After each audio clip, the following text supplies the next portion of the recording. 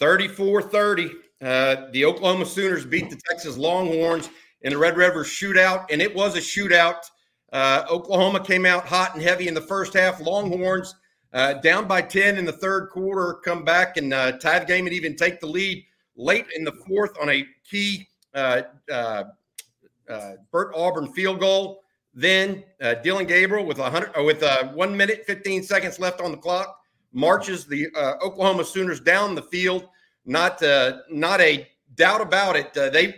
They got in the end zone with 17 seconds left, guys. Wasn't like there was a bunch of time or that they were still hurting for time. They were going to score one way or the other, whether it was a field goal or a touchdown. The Texas defense could not get any pressure on Dylan Gabriel this afternoon, especially when it counted most in the fourth quarter. Longhorns lose 34-30. And I tell you what, we talked about it in pregame. The one thing we want to do that needed to happen in this game is for Texas to win. They did not. Longhorns lose. This postgame show brought to you by the guys at Flight for Next Generation of Light Beer from Yuengling. Drew, Rod, I want to get your takes. You guys have played in this game. Obviously emotional. Big loss for the Longhorns. I think something that we talked about all week, the Texas defense hadn't played a real quarterback. I think it rang true in this game that Jeremy Milroe wasn't a real quarterback. I mean, he had elite traits at the quarterback position, but he wasn't a competent starting quarterback. They had faced 3 backup quarterbacks in a row last 3 weeks. And when the defense was tested with a quarterback, by the way, I will say this quarterback, Dylan Gabriel, more familiar and intimately knowledgeable of his system than any other quarterback in the country is with their system. But still, Dylan Gabriel went to work, not only as a passer, but as a runner. And they used him with basically the quarterback draw. I don't know how many plays that they had the quarterback draw, at least 4, 5 that I can think off the top of my head. The quarterback draw was big. And they knew Texas was susceptible to it, and they went to it over and over again. They even went to it on that last drive, and Texas finally figured it out. But it was a Dylan Gabriel game, guys. He spread the football around. The first real quarterback Texas has seen is their first loss of the season. Drew, what about you, bud? Yeah, to echo with Rod, I mean, when you have a real quarterback combined with tempo, the tempo alone eliminated our pass rush, eliminated the strengths we have in the trenches on the defensive line. And it put our defense on skates. It put the DBs on skates. It put the linebackers on skates. That they weren't as aggressive. And, I mean, at the end of the day, to put everything into context, this is one of those games you hate the portal because you don't expect OU to be able to reload and get some guys. I mean, they had some players out there playing fast, playing well, playing physical. Yeah. So kudos to them for having the players first to come in and play this game and make it tough on us. But at the end of the day, it came down to us. I knew this game would come down to us. We can't turn over the ball early. We can't give short fields. We just can't take those opportunities for granted. So a lot of close calls, penalties, so many things add up. And so while I think we played one of our worst games, I think that was OU's best game. And I always thought that our worst game was good enough to win against them. But it's also bad enough for us to lose. And we put it out there today. And that's just how it all unfolded. I tell you what, you guys mentioned the Longhorns came out flat. Quinn Ewers' first pass attempt, I believe, was an interception. I feel like they've got, so they should have figured out that OU was going to sit on those. Then he came alive and looked like a different level quarterback. But you know what? The Longhorns had the ball, and the game was tied, and they could not convert on a key third down. Oklahoma came up with, I believe, its 5th sack of the game to set them back at 2nd and 12. Then they threw a quick ball to Xavier Worthy on that final drive. Then they went to Jonathan Brooks to run the ball to get in better field position for a field goal, and all for naught. Because even though Bert Auburn hit it, it gave Dylan Gabriel the chance to come back down and win it. Sooners, I think, played a better ball game overall than the Longhorns here. I have to give it to them. they played a better game, maybe more physical, I would say, which was interesting. The Texas corners, I thought, and defensive backs had some problems tackling guys in space. And that was a very interesting situation. I don't know what the Longhorns need to do to kind of regroup here, but big loss for Texas. Guys, y'all mentioned turnovers. We talked about it pregame. What could be the big issue? Turnovers. 3 turnovers for OU. Texas did get a turnover. I call a punt block a turnover, guys, but unbelievably difficult loss here for Texas. I think, honestly, and to piggyback on a lot of things that Drew brought up and that you just talked about as well, Bobby, Texas played out of character in this game, right? And Oklahoma was very much in character. They came into this game leading the country in interceptions, tied, I believe, with the lead interceptions, and they got 2 interceptions in the game, right? They were very opportunistic. They came into this game tied with the lead in takeaways in the Big 12. And they were a defense that was trying to take the football away constantly from Texas. Their passing game was pretty much the identity of the offense. It is a Dillon Gabriel-centric offense. This was a Dillon Gabriel-centric game plan. They didn't go away from it. The one thing they didn't do that I thought they would do more of was throw the deep ball. The deep ball was not that much of an issue at all. It was just Dillon Gabriel making a lot of plays and Texas unable to put pressure on Dillon Gabriel. But as Drew brought up, the penalties, that's not something that Texas had an issue with all season long, especially away from home. The turnovers early in the game, Quinn Ewers hasn't been prone to a lot of turnovers, but in this game he was. And getting into the situation with, the Texas team just playing undisciplined football. I mean, this is a team that usually plays disciplined football, and they didn't do it. The missed tackles are a big part of it. So a lot of missed tackles from Texas. You brought that up, Bobby. We hadn't saw that all season long. Could just be they're playing the best opponent they've played in Oklahoma, but Oklahoma played the football game that they wanted to play, and they were very much in character. Texas was out of character. I didn't even recognize that team. I was honestly happy they were still only down by 3 at halftime, considering the level of play that we saw from them in the first half. I agree. Drew? I think we're still – I think we know who we are. But I do think there's some elements of us that are still trying to figure out who we want to be. And so there's a couple plays out there. I know Sark will come back and say he wishes to have back. Very close plays, whether it be 3rd down plays, 4th and 1 plays. We had opportunities. And I think at the end of the day, we didn't execute and take advantage of those opportunities when we had them. When you look at the stats of these games, look at the stats. I know, Bobby, you usually always pivot to stats, but I'm looking, if you look at Quinn's stats, you'd never think, wow, those 2 interceptions really made the difference. Yep. The stats are crazy. Jonathan Brooks had another 100-yard rushing game, but it was penalties and turnovers. When it all came down to it, field position was the key. And those are emotional penalties. Those are out of sync. Now, we can't dismiss losing your center on the second drive of the game. Yep. We've gone through every situation. This is the week 4 where we find every possible scenario for what's going to cause us to lose a game.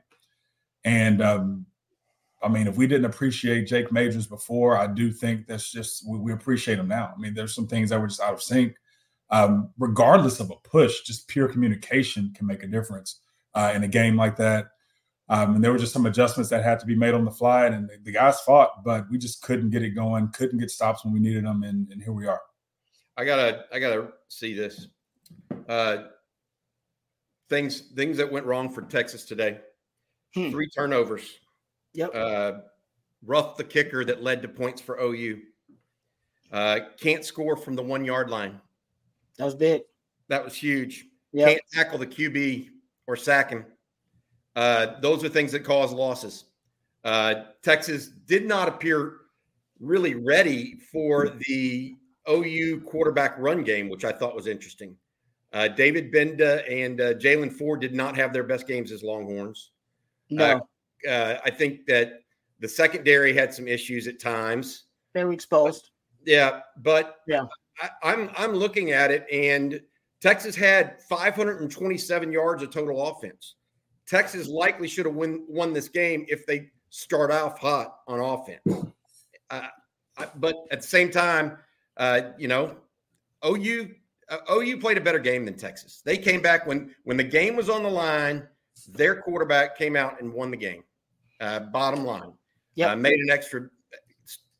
held the ball an extra beat on the touchdown throw there at the end, even though traffic was closing around him.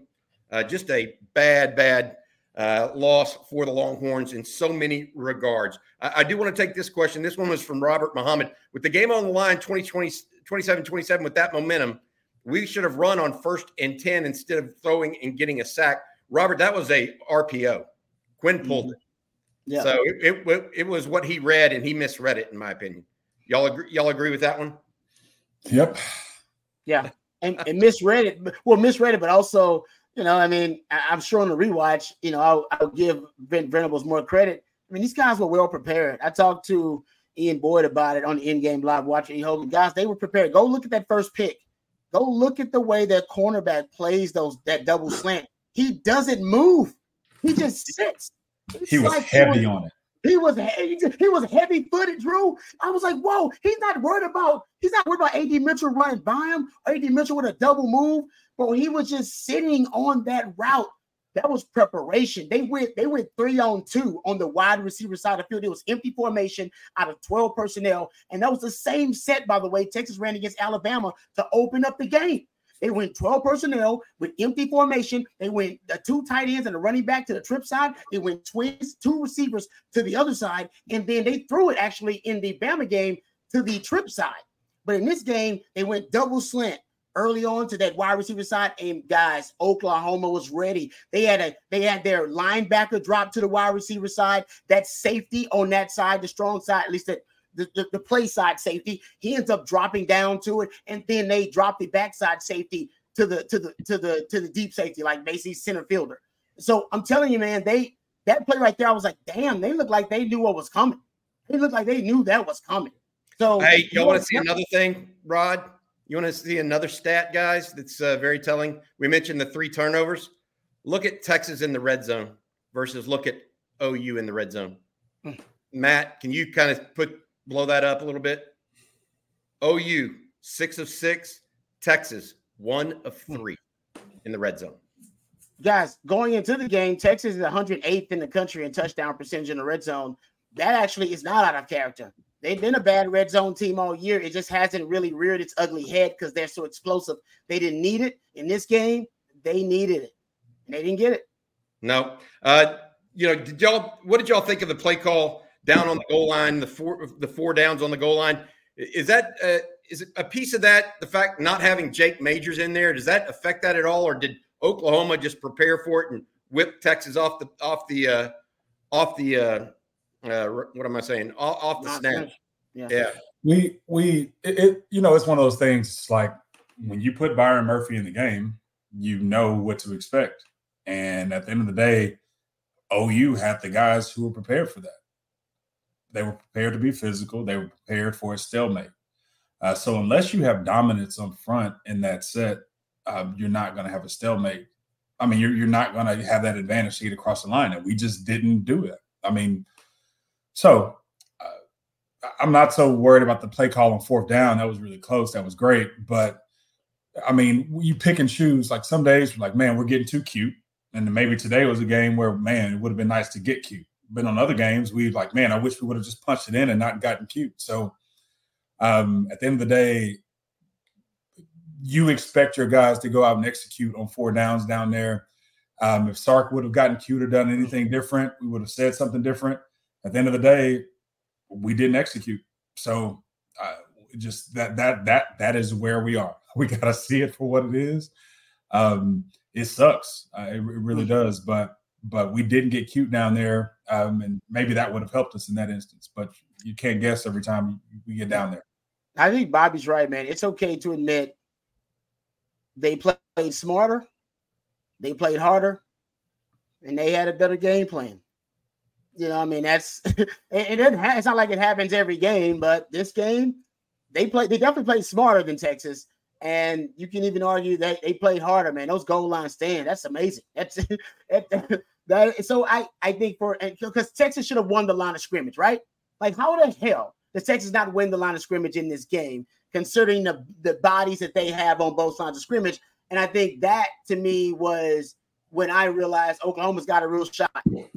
Texas couldn't just dominate the lines of scrimmage consistently. They popped their runs every now and then. I'm not saying they didn't, but in terms of both sides of the ball, Texas didn't run the lines of scrimmage. No, Oklahoma won their fair share.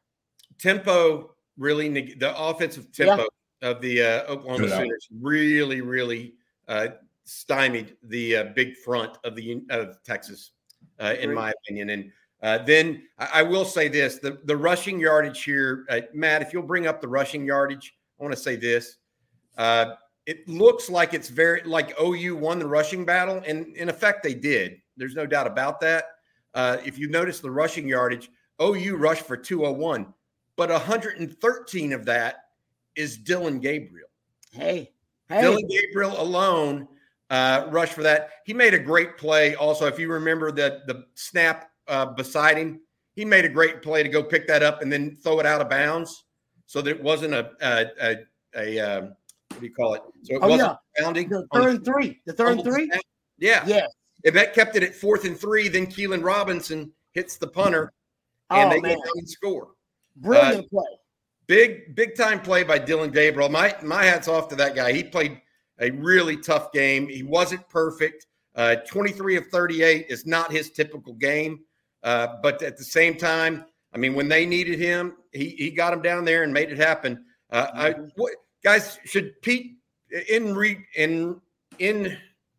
what I say? If you had a do-over, would you try to heat Dylan Gabriel up early instead of letting him sit back there and rush 3?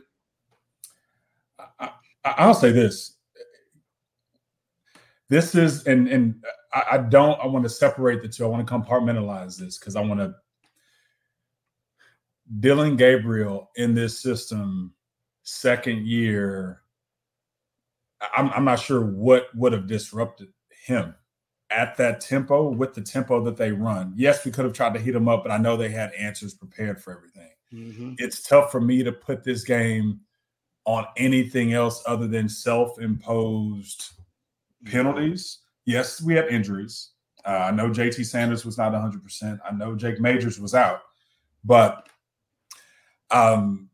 they were dialed in. They were dialed in offensively, and it's hard to dismiss the turnovers. That could have been the difference in the game. You can go into a game expect an opponent to play great. The stats look fine. I'm okay with the way the stats look from a yardage standpoint, from an execution standpoint. I would have liked to have some third downs back, some fourth downs back, some scoring opportunities back. We put ourselves in scoring position more than enough to win this game. The turnovers are the difference. So it's while we could have done some things differently, it's hard for me to say that would have made the difference overall because that tempo really, I mean, it stymies the defensive line and the impact on the game overall. It just does. Yeah, I feel like Texas, they wasted the first quarter in many respects. Although the punt block was a big play and kept Texas in it, the Texas offense really got going, and Quinn Ewers looked as sharp as he's looked in a long time, maybe ever, throwing against the OU secondary in the third and fourth quarter. But they still didn't get that many points. They scored 10 points in the second half, right? I mean, 13 in the second half. I feel like it felt like Texas needed to run the clock out and then kick the field goal at the end of the game, and Texas didn't do it. That's really what it felt like. The missed opportunity there to have the ball without them to have never let them get it back. Yeah, never let them be able to dictate. Yeah. Yep, I agree. I think for Stark, if you had to ask him about his biggest regret of this game, it would be he let Dylan Gabriel get the ball back after watching the game that Dylan Gabriel had been having up to that point. The entire game. Exactly, right? And as a coach, you got to have a feel of the game. Sometimes you got to go away from your initial game plan, or even from traditional thinking and go, hell no, man, this dude's he's actually feeling it. He's balling. My secondary we ain't been getting to them. My secondary ain't been covering well. Hell no. I'm gonna milk this thing. I'm gonna try to keep it as long as I can. And yeah, I'm with you. They didn't. I don't know if that was the goal for Sark. I think the goal for Sark was, hey man, we're just trying to score as fast as we can. And I'm not saying that's not a bad thing, but yeah, you did leave too much time on the clock. It happened. Dylan Gabriel didn't need, what was it, 76 seconds? I don't know what it was, something like that. And no timeouts, by the way, no time. And I know you may have had way too much faith in your defense, but I don't know, man. I watched your defense that whole game. I wouldn't have had that kind of faith in your defense. That's why I would have closed out that game. That's right. That's the no timeouts is why I think I would have tried to heat up Dylan Gabriel and get to him at least once. Yeah, I mean, because then that takes 30 seconds. You get a sack on a quarterback with receivers downfield. That takes a good 20 to 25 seconds off the clock to reset. And you know what they did, Bobby, on our last couple plays when we were forced to pass it, is they made us force a quick decision. Yeah. Mm-hmm. When you got to go deep downfield, just make people make quick decisions. Don't give them time for routes to develop and just assume your coverage is going to make it, especially with the way he's run the ball. I agree with the fact that it would have been helpful it would have made a difference to force them into quick decisions, put some pressure on them, make them make quick decisions, shorter routes. We also have to tackle after we get those balls out on those quick decisions. So there was just some things that just were not sound. Kudos to them. That's the toughest thing in this game. And I know Rod, it's tough balancing between being a fan and understanding the game, because the first and foremost, and I can tell you this about the Texas players too, they respected OU. They respected the opponent. This was not one of these things where Texas players saw OU play against nobody. Yet we've beaten Bama and we've beaten certain teams, and we thought this would be a difference. Yes, we got to see who we are. I think more so and measure who we are, more so than OU was. But at the end of the day, respect for them, like it's hard to leave this game without respecting the fact that they came prepared. Their quarterback played lights out. Their scheme from a tempo perspective was lights out. From a defensive perspective, I was like, okay, we can't. They're not giving up the run. They're smothering the passing game. They're smothering. Like, where do we have an edge here? And that between the portal and the scheme and a few different things, they came prepared to play today. Hats off to them, but I'm hating it right now. Hey, what do y'all think of this? OU played with more energy, won the trenches, were more disciplined, and won the turnover battle. Texas DL has not looked good last two games. Y'all agree with that? No. No, not necessarily. I just think – I really think it makes a big difference when you play a seasoned veteran quarterback who knows how to – you just brought up the point, Bobby, the 3rd and 3. Most people didn't even think about that play. I broke that play down to my mother-in-law and how crucial it was. That 3rd and 3, he decided if that snap that goes, right by him, he wasn't ready for it. They snapped it early. He goes and tracks down the football, and instead of falling on it to be a negative play, or instead of him panicking and freaking out, all right, he just calmly gathers the football, finds some space, throws it away. Ends up being a 4th and 3, no big deal. Next play, Texas rush the punter, and then you get a running into the kicker, and the run into the kicker is a 5-yard penalty, not a 15-yard penalty to the roughing. But if he had falling on the football, it wouldn't have mattered. They still would have had Texas still would have had the ball, because they still would end up punting. But it was a 4th and 3 because he saved that play, and then they get the ball back because it's a 5-yard penalty. They go down when they kick a field goal on that drive. Dude, those plays like that are huge. It's not only the big plays your quarterbacks get, but it's the bad plays they keep you out of, veteran quarterbacks. And there were some plays in this game, Quinn, just some bad plays he didn't keep you out of. The fumble. Hey, that's a simple play. Secure the football, go down. You know what I mean? Why not slide instead of dive? You know what? Simple stuff, right? Even in the red zone, right? Throwing the interception in the red zone, those are plays most veteran quarterbacks know, man, hell no, never throw interception in the red zone. I'd rather throw it away, incompletion. I throw it where nobody can get it. Never interception in the red zone. Interception in the red zone takes points off the board and momentum swings. So I'm just saying that your quarterback got outplayed. It's okay. Happens. That happened a lot. their quarterback played a better game. Brent Venables had a better game plan initially. I'm not sure who won the battle of adjustments. I got to go back and watch that. But I think Texas won the battle of adjustments, actually, except for the last drive. Exactly. See, and as I said, they won the battle of adjustments, but they had a better game plan. They played smarter, less penalties. They played more mistake-free football. You had 3 turnovers. I mean, this is what happens when you get outplayed. They just got beat. And I know we can go through exactly how it happened, but we both basically broke it down here. Texas got outbeat. They got outplayed by Oklahoma. And the bad part is Texas is more talented, all right? And Texas was more battle-tested going into the game. So they had those advantages. And yet, and by the way, they actually had the experience advantage because Oklahoma, most of their guys hadn't played in this game. They got a lot of guys who had no experience in this game. Most of Texas roster had already played in this game and had experience. So Texas had a lot of the boxes, the advantages, and those advantages obviously didn't materialize on the field. Yeah. Rod, you and Drew think the loss of Jake Majors, the situation with Ryan Watts, you think that hurt Texas much in this game? Majors more than Watts, or would Watts have been helpful in this one? I don't think Watts would have made a difference in this. I definitely think in run support, Drew. Even in run support, I don't think that was a difference. I just don't. Dylan Gabriel was the difference, and I don't know what Watts could have done to eliminate that. Yeah. At the end of the day, do I think JT Sanders could have been a difference? And kudos to Gunnar Helm for coming in. I don't know if JT Sanders was healthy enough to be as impactful. I mean, there was a sack he gave up that just I can't. I'm just going to say, like, if you're not 100% blocking a DN as a tight end, you got no shot. It's not going to cut it. It's not going to cut it.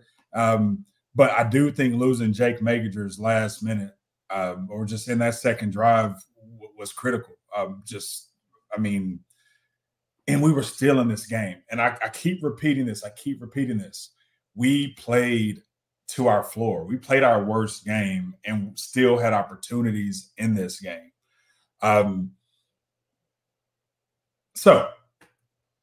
Do I think Watts was a difference? No, I do think Majors was a difference. I think JT Sanders was a difference on certain plays. But at the end of the day, we just missed opportunities and gave them too many opportunities. And I think we all have more respect for Dylan Gabriel than we did coming into this game. That's one thing I just got to, hold you. I mean, you got to accept that. Yeah, I think he deserves a round of applause, even though I don't like OU. I hate him. I hate to say it, but I hate him. Well, also the OU defense, man. I think we miscalculated how good the OU defense was, especially on the back seven. I mean, there were times they played man-free guys and were able to lock down Texas on crucial downs. And I know not having JT Sanders 100% affects that, but X-Man and AD Mitchell, there were still some times, they got locked up pretty good in sticky coverage. And Venables, give him a lot of credit too, because that you talked about it, Bobby. They take a lot of gambles. They roll the dice a lot on defense because they figure we'll give up some, but we'll get it back. Man, this defense, they fly around. They do. They fly around. Though a lot of the short passes, the short screens, the tunnel screens, bubble screens for Texas that usually can kick in and get some easy yardage. That was none of that. They smothered that stuff, man. That stuff was done. Texas had to work. They had to work the hard way pretty much for everything. So I'll admit I underestimated how good that back seven was. I knew it was a strength, but honestly, they played really well. And I'll give the credit for the defensive line for Oklahoma. I thought they get pushed around. They did not get pushed around. Not at all. Yeah, not at all. Now Texas made some things happen in the run game like they normally do. You mentioned Jonathan Brooks over 100 yards again today, but Texas just not getting it done in crunch time. If they could have run the ball down Oklahoma's throats like they did it against Alabama to win the game and salted away, they would have done it, and they just couldn't do it. Oklahoma did what they needed to do. You guys are listening to the post game brought to you by Flight, the next generation of light beer. The folks at Yuengling. We appreciate Faust Distributing for helping us out with the post game show sponsorship.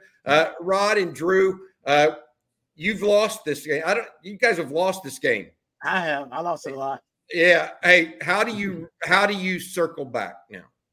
Like, how do you it's hard. Yeah. It's okay. hard. Yeah. Tell people why it's hard and what you're thinking here. They got a week off. Texas got a week off now. And so does Oklahoma, right? Then both teams have bye weeks, right? That's weird. That's never. I don't think that's ever happened before. That's strange. Drew, I'll take it from my standpoint because you have different experience. You won more than I did. But when there's such a national title kind of implications, the magnitude of the game and how big it is, especially when both teams are undefeated and the college football world is watching that game. Jerry Hamilton had a great point about how it feels like the Final Four a little bit. It does feel like the end of your season a bit when you lose, because there's almost a championship game feel to it. And there's such an emotional high you're on the week of it and while you're playing in it. And there's a crash when you lose. When you win, you're just riding high. You keep on riding. It's a crash after wins, too. Yes, that could happen. But trust me, the crash after the losses, they're devastating. But I will admit, we were able to rally and win games afterwards. So we still won, got to double-digit wins after. But there is a feel like the season's over because it's so devastating for your long-term goals, especially when you're undefeated going in. You're like, you're thinking, hey, baby, national title. We're going to beat Oklahoma, and let's go, baby. Let's go, make our long-term goals happen, which are national championship implications, national championship contenders.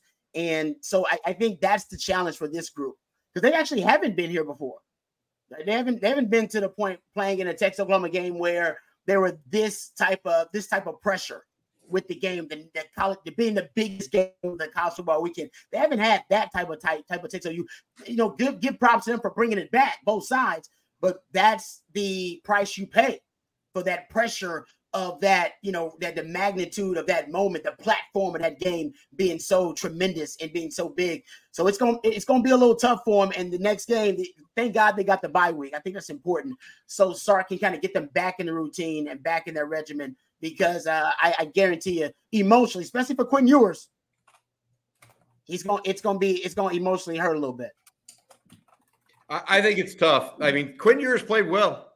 At one point, he had 19 after the first quarter, guys. He completed 19 passes in a row. If he starts out hot like that, this is a different story, right? Agreed. But I don't know. I'll say this.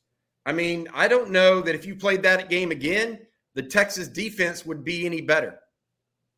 No, that's my concern right now. You can talk about, they didn't score enough points and Quinn could have done this and they turned the ball over in the red zone and didn't score from the one.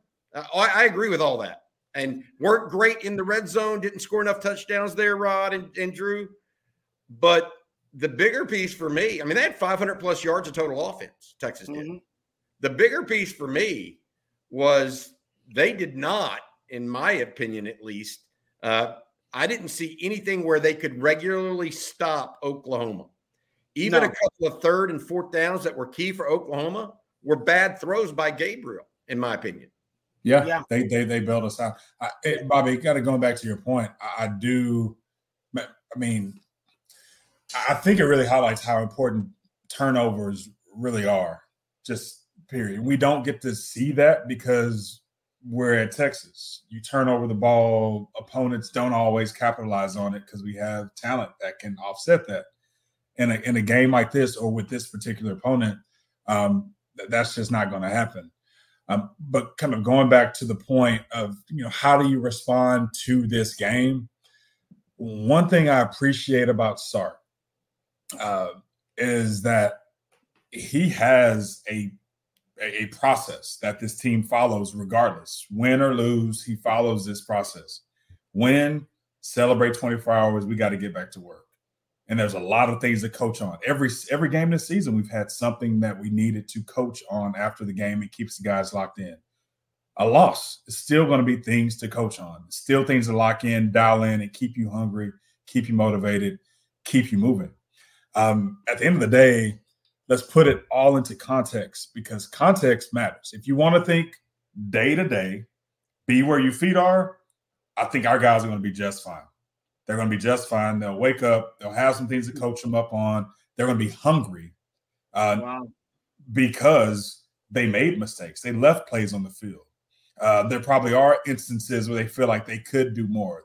They're going to feel this loss, but they have the talent to actually do something about it. it's one thing to lose this game and not have the talent, the roster, the team, the togetherness and the connectedness to actually do something about it moving forward. I think day to day we do. But two, in the context of the bigger scheme, I don't know who's going to end this season without one loss. So we got to keep showing up every week. We got to finish the season strong. We can't move the goalposts from ourselves. Like, at the end of the day, we want to win the Big 12. That's still in sights. We got to go in and do that and look around the league, look around the country, stay dialed in, stay locked in, go out and improve on this game. Respect your opponent, respect how they challenge you, respect where the areas where they got to watch my language here. Respect the areas where they kicked your head in, but also, there's every reason to lock back in going into next week and moving forward. What does Texas do if they beat Oklahoma again in the Big 12 championship, Rod? What does Texas do different on defense? Well, I think you gotta make Dylan Gabriel uncomfortable. So I would blitz him more. I got to go back and look and see what the blitz rate was for Texas. But man, maybe you should have been the one that was blitz happy. Maybe it's way too much faith in your secondary after losing Ryan Watts. Jalen Catalon went down, but they went after Jalen Catalon on that deep ball. Actually, one of the few that they actually threw in the game. And to win big games, you got to break tendency. What the thing about big games is coaches are preparing for these big games in their off time, which means the off season when they got some downtime. That means Sark's breaking out that Alabama film, right? When he got some downtime, Brent Venables was breaking out that Texas film, trying to see if he can get some much needed insight, right? Some added insight. And then once you figure out what the tendencies of all these teams are, and your opponent is so obsessed with that big marquee game that they're looking for all the patterns, all the trends, all the tendencies, you got to find a way to break them at the right time. Actually, Sark did that. Even that Gunnar Helm touchdown where he's wide open, that was a tendency breaker. That's why he was wide open. Because Oklahoma was so dialed in to Texas tendency, they went, oh, hell no, there's no way they're throwing a Gunnar Helm on this play. They're going for the short yardage. And everything said that on the play with the way it was designed, and boom, they popped it. I went and looked at Dylan Gabriel's rushing numbers. That was the most rushes. That was tied for the most rushes he's ever had in a game, guys. He had tied for the most rushes he's ever had in his career. This guy's been playing since 2019. Most rushes he's ever had in a game. And the most rushing yards, of course, he's ever had in a game. There you go. They really that was their tendency breaker. They made Jalen Ford and David Benda make decisions. Put them in conflict. And they made the wrong decision or didn't make one soon enough at times, I think. Hey, Bobby, that's the game-winning play was that. It was Benda. The game-winning play, they went after Benda on the game-winning play. On that backside, they motioned from trips to the backside with the nub tight end. And if you go watch, the young buck, Derek Williams, is bumping the coverage. And what I mean by bumping the coverage is he's saying, everybody, hey, we're going cover one, but everybody, you got to take the number one of your side, and then we're going to bump the coverage from that point on. So they supposed to bump the coverage. Jaron Thompson, because they actually blitz, I believe, that outside defender. Jaron Thompson takes the number one. Benda's supposed to take the number two. They run the switch route. Benda just staring in the backfield. Jaron Thompson takes the number one, and the guys are wide open in the backfield, and everybody's going, dude, we bumped the coverage. Go back and look. When Derek Williams is saying he's actually doing this on the field, he's saying, I'm bumping it. Benda never looks at him. He's looking right at the court. He never looks at him. He never looks at him. And Drew, you're supposed to acknowledge the audible. Acknowledge you got the check. Like, hey, I got you, bro. I got you. Yeah. None of that. He just looks. And that's the difference. So they did attack him. They went after him on that last play to get the touchdown. That's exactly what they did.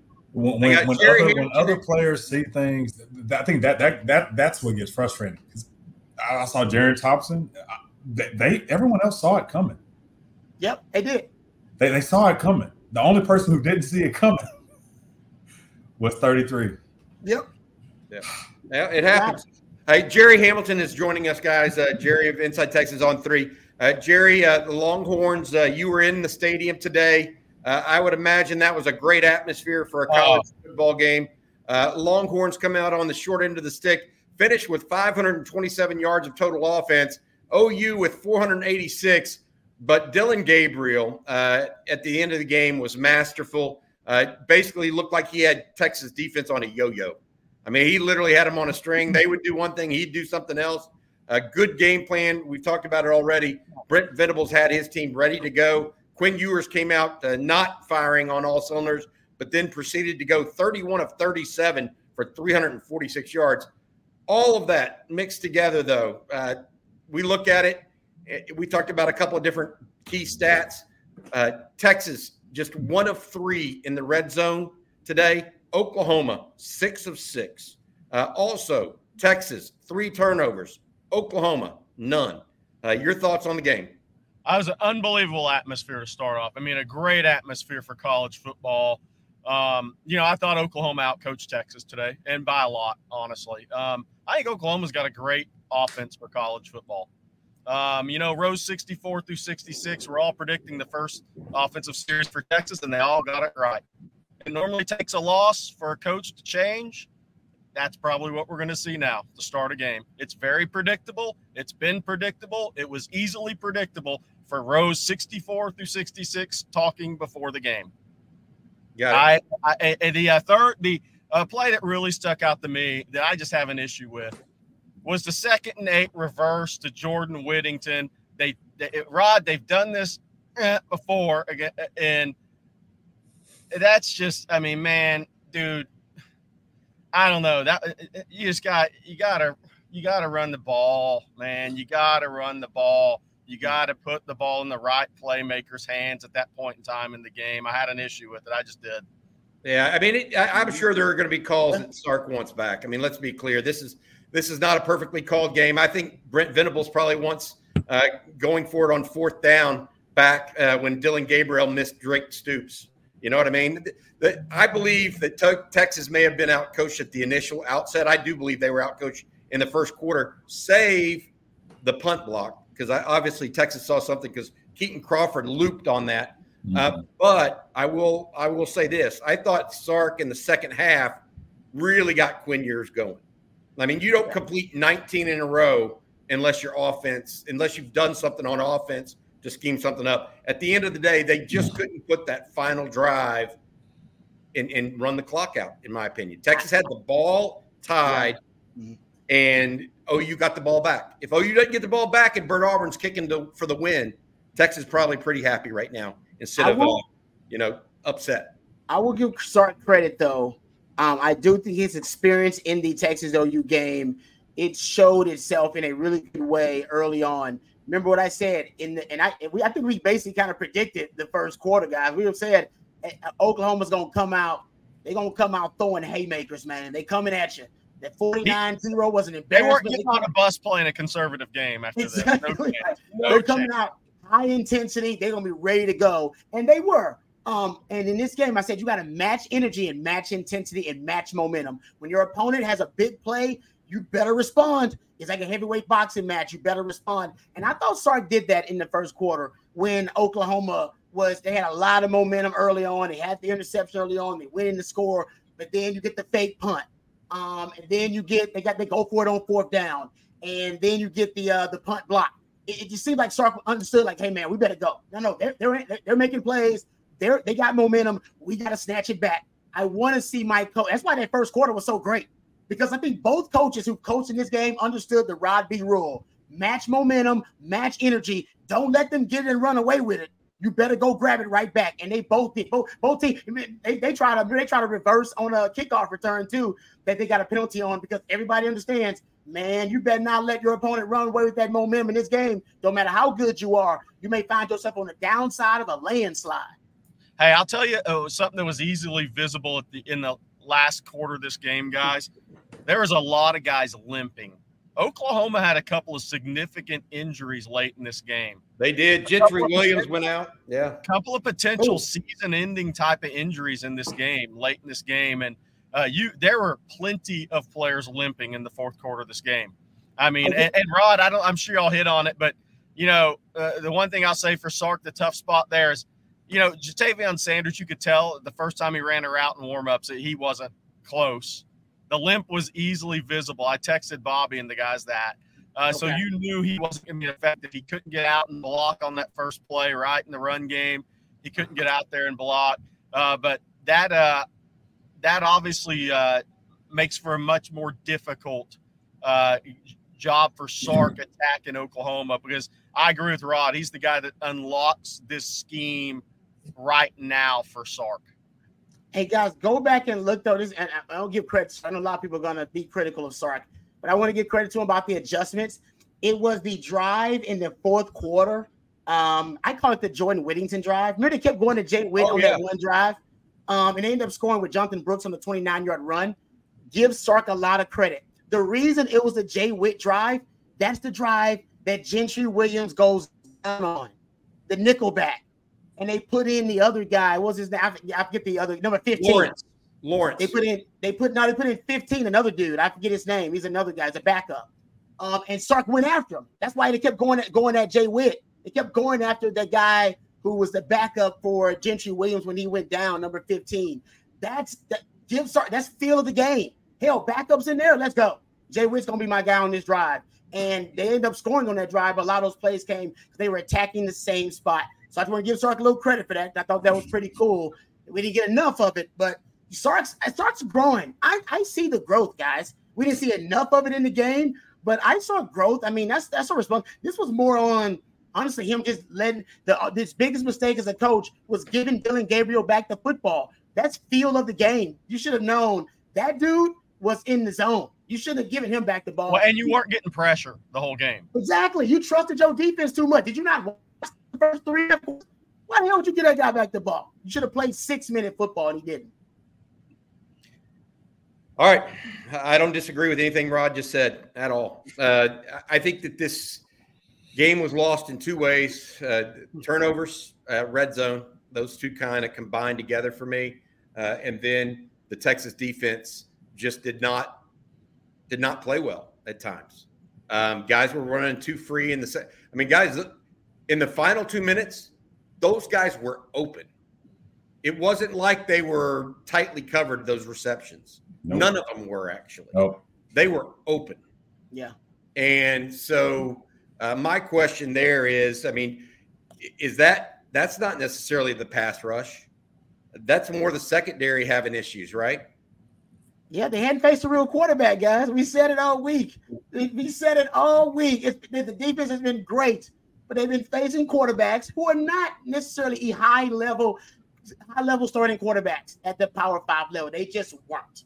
All right? And now they face a guy, and I will say that Dillon Gabriel. And there aren't a lot of guys like this. Because Dillon Gabriel is probably more knowledgeable of this system, beer and shoot system, than any quarterback is knowledgeable of their system in the country. But he kept them out of so many bad plays, and there were so many plays that he made where Texas, they could have had him, a tackle here, but he was able to break a tackle, or the ball placement was right on the money where it allowed the wide receiver to turn and run.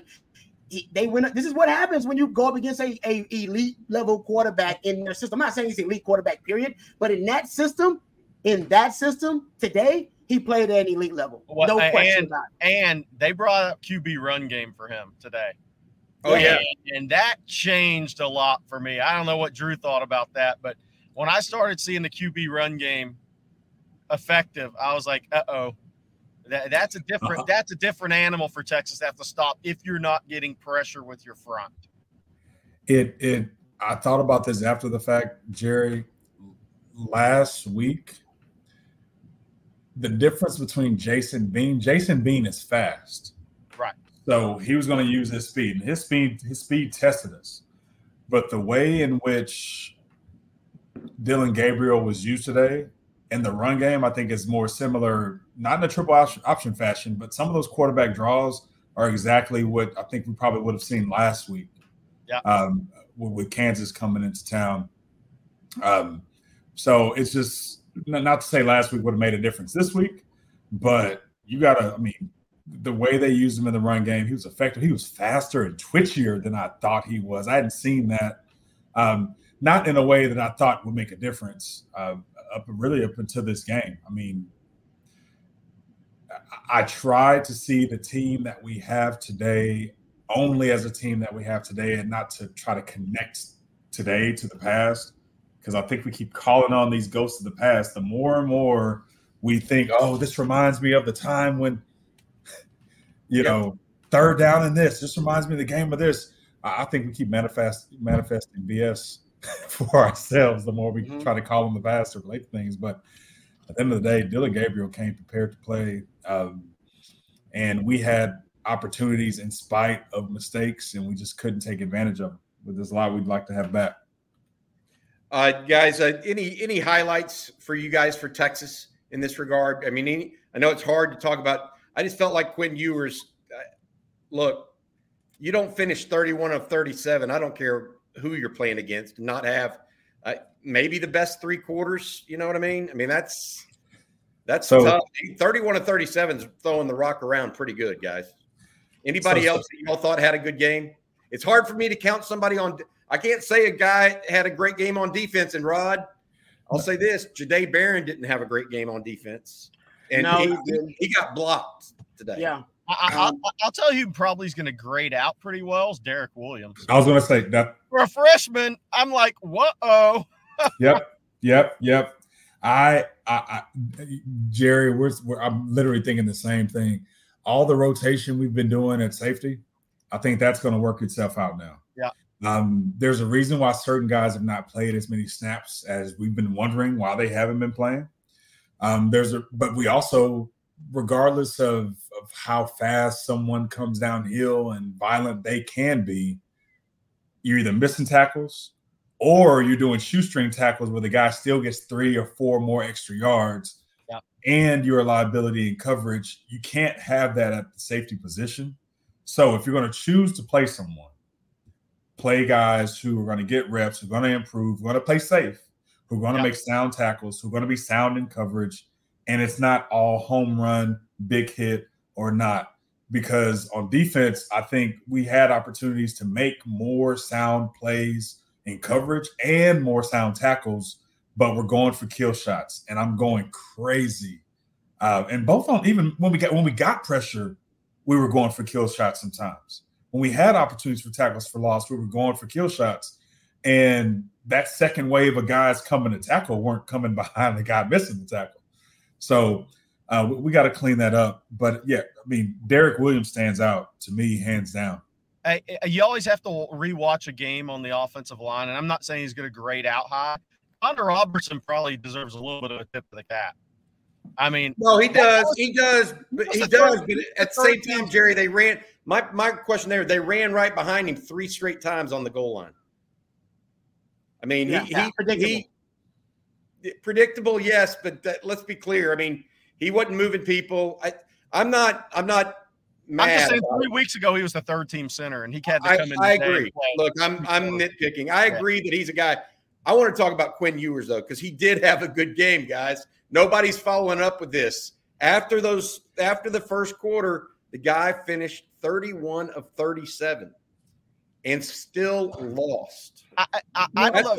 In my opinion, that's because of the Texas defense. No, it is a good. I'll say this. Okay, so I agree with you. He had a good game, and I'll give Sark credit for being able to get his quarterback back into a groove, back into a rhythm when it seemed like chaos was breaking out all around him, right? So that shows you Sark and Quinn, they do have that relationship, right? That chemistry that you need. But even Cole McCoy actually talked about this too. Cole McCoy was on with and he was on like Rich Eisen. Colin Cowherd this week. Was it Colin Cowherd? He did the rounds, and he actually said, Brent Venables will always show you something that you haven't seen. That's just part of what Brent Venables does. You're gonna get something that you're not expecting. And we've talked about if you can show Quinn something early on in the game that he's not prepared for, and I got to go look and see exactly what it was. I haven't watched the films, watched the game. That you can get him to start slow, and if he starts slow, then Texas starts slow.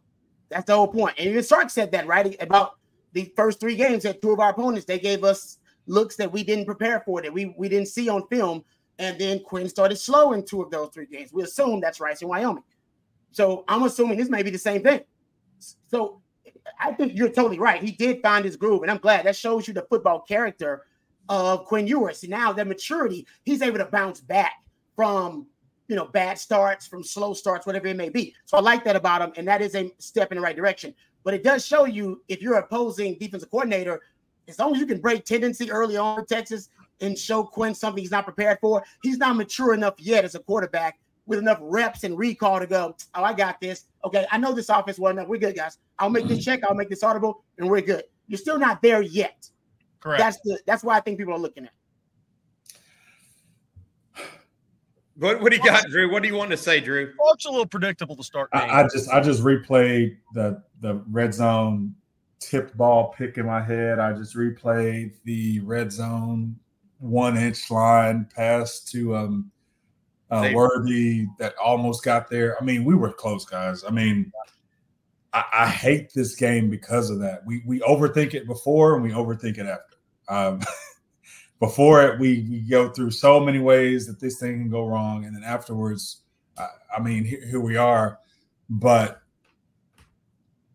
it's just the perfect stat line, the perfect timeliness of OU to make plays when they made them this year. I mean, 31-37. This is Quinn's best game.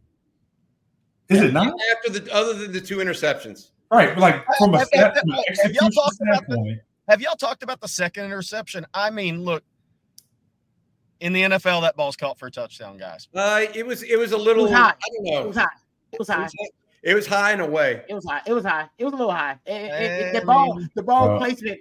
I'm just saying, elite quarterbacks, they look at the defenders. There's looking at the defenders around them in that situation. That's what ball placement's about. It was a little high considering. It was a little high. How small that window was. He needs to put that on his chest, not above his face mask. Yeah. There you go. That's my take. All right, look, this is the post game on Inside Texas on Texas Football. Post game brought to you by Flight, the next generation of light beer by Yingling. We appreciate their sponsorship, guys. Jerry Hamilton, Rod Babers, Drew Kelson joining me. Longhorns lose 34-30 on a last-minute touchdown drive from Dylan Gabriel. It was a seesaw battle, fellas, almost all game long. The Longhorns, looked. When they went fourth and 1 and didn't make it on the goal line, I thought the game was over. And then Oklahoma goes down there, and I thought they were going to run down and score. They did not. Texas fought back. They came back from 10 points down in the second half to go up by 3. I feel like this team has some fight in it. We clearly saw that. I think they're a talented team, but just not good enough today for one reason or another. Dylan Gabriel. It's the reason. It's Dylan Gabriel, guys. He averaged over like 7.5 yards per play anytime he dropped back or anytime he ran the football. Who thought that was going to happen? I got to go back and look at his history as a quarterback and find out when he's averaged over 7.5 yards per play anytime he dropped back or anytime he ran the football. They didn't have an answer for him. They did not have an answer for him. He had a lot of time in the pocket. What I can't wait to go back and watch. I'm sorry, guys. No, that was a very comfortable player in the pocket being at the game. Very. Amen. It seemed like late we realized, okay, we can't rush him anymore, so let's just bat down some passes. Yeah, they did too. He's getting rid of the ball so fast. How about we just rush and then just step back? And I mean, there's a couple guys who had some knockdowns at the line of scrimmage late. We learned a lot from this game. if we need to know some things later, hopefully we're ready to come in and dial it up. Ready for it, but yeah, Rod, I can't disagree. Dylan Gabriel put on the show today. On the show. Hey, what did y'all think? Here's a super chat. I want to get to this because I was kind of miffed by it a little bit too. Horrible clock management by Sark, snapping the ball with 25 seconds left in the 2-minute drill. We should have killed the clock and won on a field goal with about 20 seconds left. Y'all agree with that? I thought we were going to do that, and it just didn't. It didn't happen. I got to go back and watch it again to make sure. The reason why I feel strongly about that is we had a tie game. Yeah. So the worst case scenario is we go into overtime. Yeah. So if you were being mindful enough about using the clock, worst case scenario is we go into overtime. In this case, it felt like we weren't sure we were going to be able to get in field goal range or score. So we were pressing. And really, the only thing we did to get in the field goal range was continue to execute like we had the whole second half. Quinn was dialing up. Quinn was executing throughout the game. it felt like more than six incompletions, but I realized the turnovers just add up that much more. Yep. It felt like Sark really didn't want to kick that field goal. No, he did not. He did not coming off of last week. He did not. Remember he faked it though. Didn't he fake it like he was gonna? They tried to draw him offside. Yeah. Two different motions. I turned to my son. I was like, he doesn't want to kick this field goal, man. But by the way, credit to Bert Auburn for a bounce back game. Yeah, that's a great point. You're right. He just made the biggest kick of his career today, and that had extra leg on it. That could have went 5 more yards. That could have went 50 something. Yeah, he did his part. No, I agree. And that's a good point, Jerry. And this goes to Sark's right feel of the game. I can't wait to go watch the post game media availability. Because some coaches are good coaches based on what they've experienced for the first 3.5 quarters. They'll go, I'm not giving Dylan Gabriel back that football. It's just not going to happen. Not going to do it. Not going to do it. And maybe his gut was talking to him in terms of us talking about his growth as a coach, saying, I didn't want to kick it. And in retrospect, he'll look and have that man in the mirror moment tonight and go, damn it, my gut tried to tell me that I didn't want to give that guy back the football, that my defense wasn't playing really well. We couldn't cover those guys very well. We couldn't create a pass rush. And maybe I should have tried to milk that clock a little bit more. I think that's him. He's still growing. He's still learning on the job as a coach. I think this was one of those games where we saw growth from Sark, and maybe he'll learn from this moment. Like, man, there's some times where I need to trust the game, the feel of the game I have, and not necessarily the scouting reports and the evaluations and the preparation. No, 3/4 of sample size and data. Go with that. Dylan Gabriel was averaging over 7.5 yards per play. And hell, man, that means you get down the field no matter if you're going as a runner or a passer. I think Sark might regret that decision. Drew, to Drew's point about running that clock down, you know what that drive reminded me of? The Texas Tech game in Lubbock. I was like, there's a lot of time left on the clock for a guy who's been really good, and Oklahoma was really good in tempo today, and Texas had no answer. That's a great point about the tempo. And I wonder now if teams are going to take that and run tempo against Texas too, because Drew said it from the jump. It really did neutralize the pass rush and some of the run concepts that Oklahoma did, and we'll get into that throughout the week, obviously. They attacked the edges, and that type of running game, it had the defensive line on skates. I mean, those guys they couldn't be as aggressive. They didn't attack and penetrate. And Kansas did some similar things too. Maybe on these 2 weeks, you're going to see some teams have to build game plans to try to, neutralize Texas pass rush and that defensive line, because Kansas did a good job. And let's be honest, Oklahoma did a good job. I hope they do it, Rod, because you can't flip a switch and become what OU was today. That takes scheme, that takes offseason and everything else. So hopefully people do think they get an edge on us by doing that. But they were surgical today. For the ones who work hard to ensure their crew can always go the extra mile, and the ones who get in early so everyone can go home on time, there's Grainger, offering professional-grade supplies backed by product experts so you can quickly and easily find what you need. Plus, you can count on access to a committed team ready to go the extra mile for you. Call, click Grainger.com, or just stop by. Grainger, for the ones who get it done.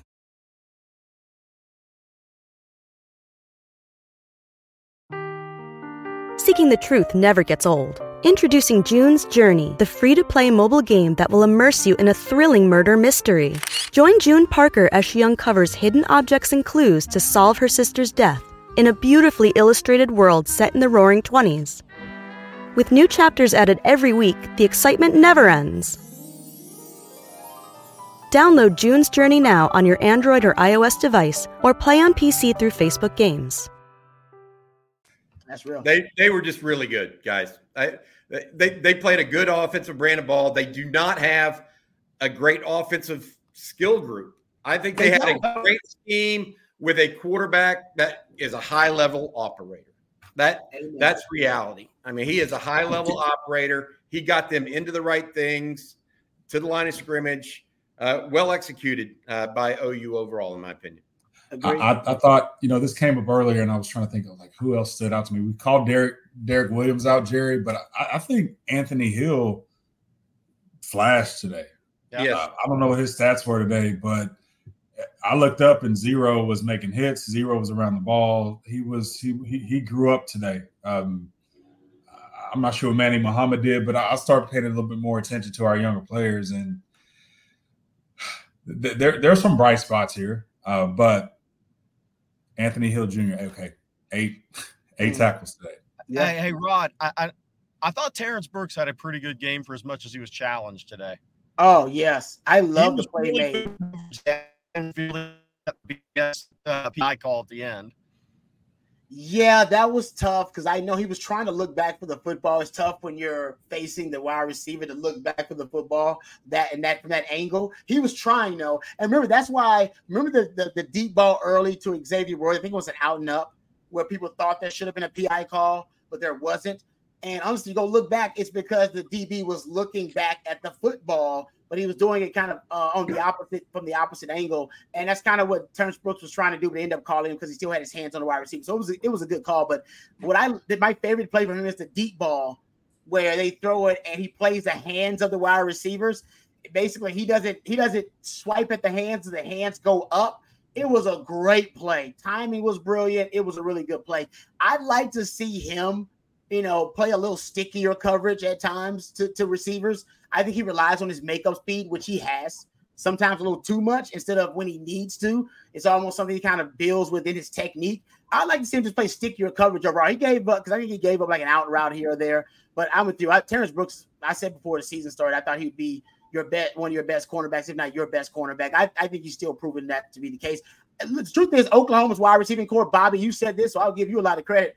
Honestly, man, they may be as good, not better than Bama's receiving core, and they may be the best receiving core they faced so far this year. Yeah. Oh, I think they are. I think they are too. Yeah, they've got guys that are not necessarily great players, but they've got good players. Farouk is a good player. I love what OU did with the lining up Farouk as a Wildcat guy. Yep, absolutely. Just to get another element of the run game. Right? Just to give a little bit of difference to Texas. They didn't go to it too much. They went to it, I think, two or three times the whole game. Yep. All three were successful, by the way. Yep. I credit Jeff Levy, honestly. Yes. This offense, I mean, they didn't expect their receivers to perform this way this year. I think the scheme is what creates the opportunities for the receivers over the course of the game. Why they've had over 14 different guys score touchdowns and catch passes and do all these different things is because the scheme, as long as you're committed to running the routes and running the offense the way you need to run it, and you're catching the ball, guys are going to find their spots. And you have a guy like Dylan Gabriel distributing the ball that's just different. So I look across the country and I say, okay, how many senior upper-class quarterbacks are lights out right now? And that's really, when you look across the teams that are actually doing well and have good quarterback play, it's upperclassmen quarterbacks. And this scheme matched with this quarterback right now is lights out. So hopefully next year Dylan Gabriel leaves, Jeff Levy gets a job somewhere else.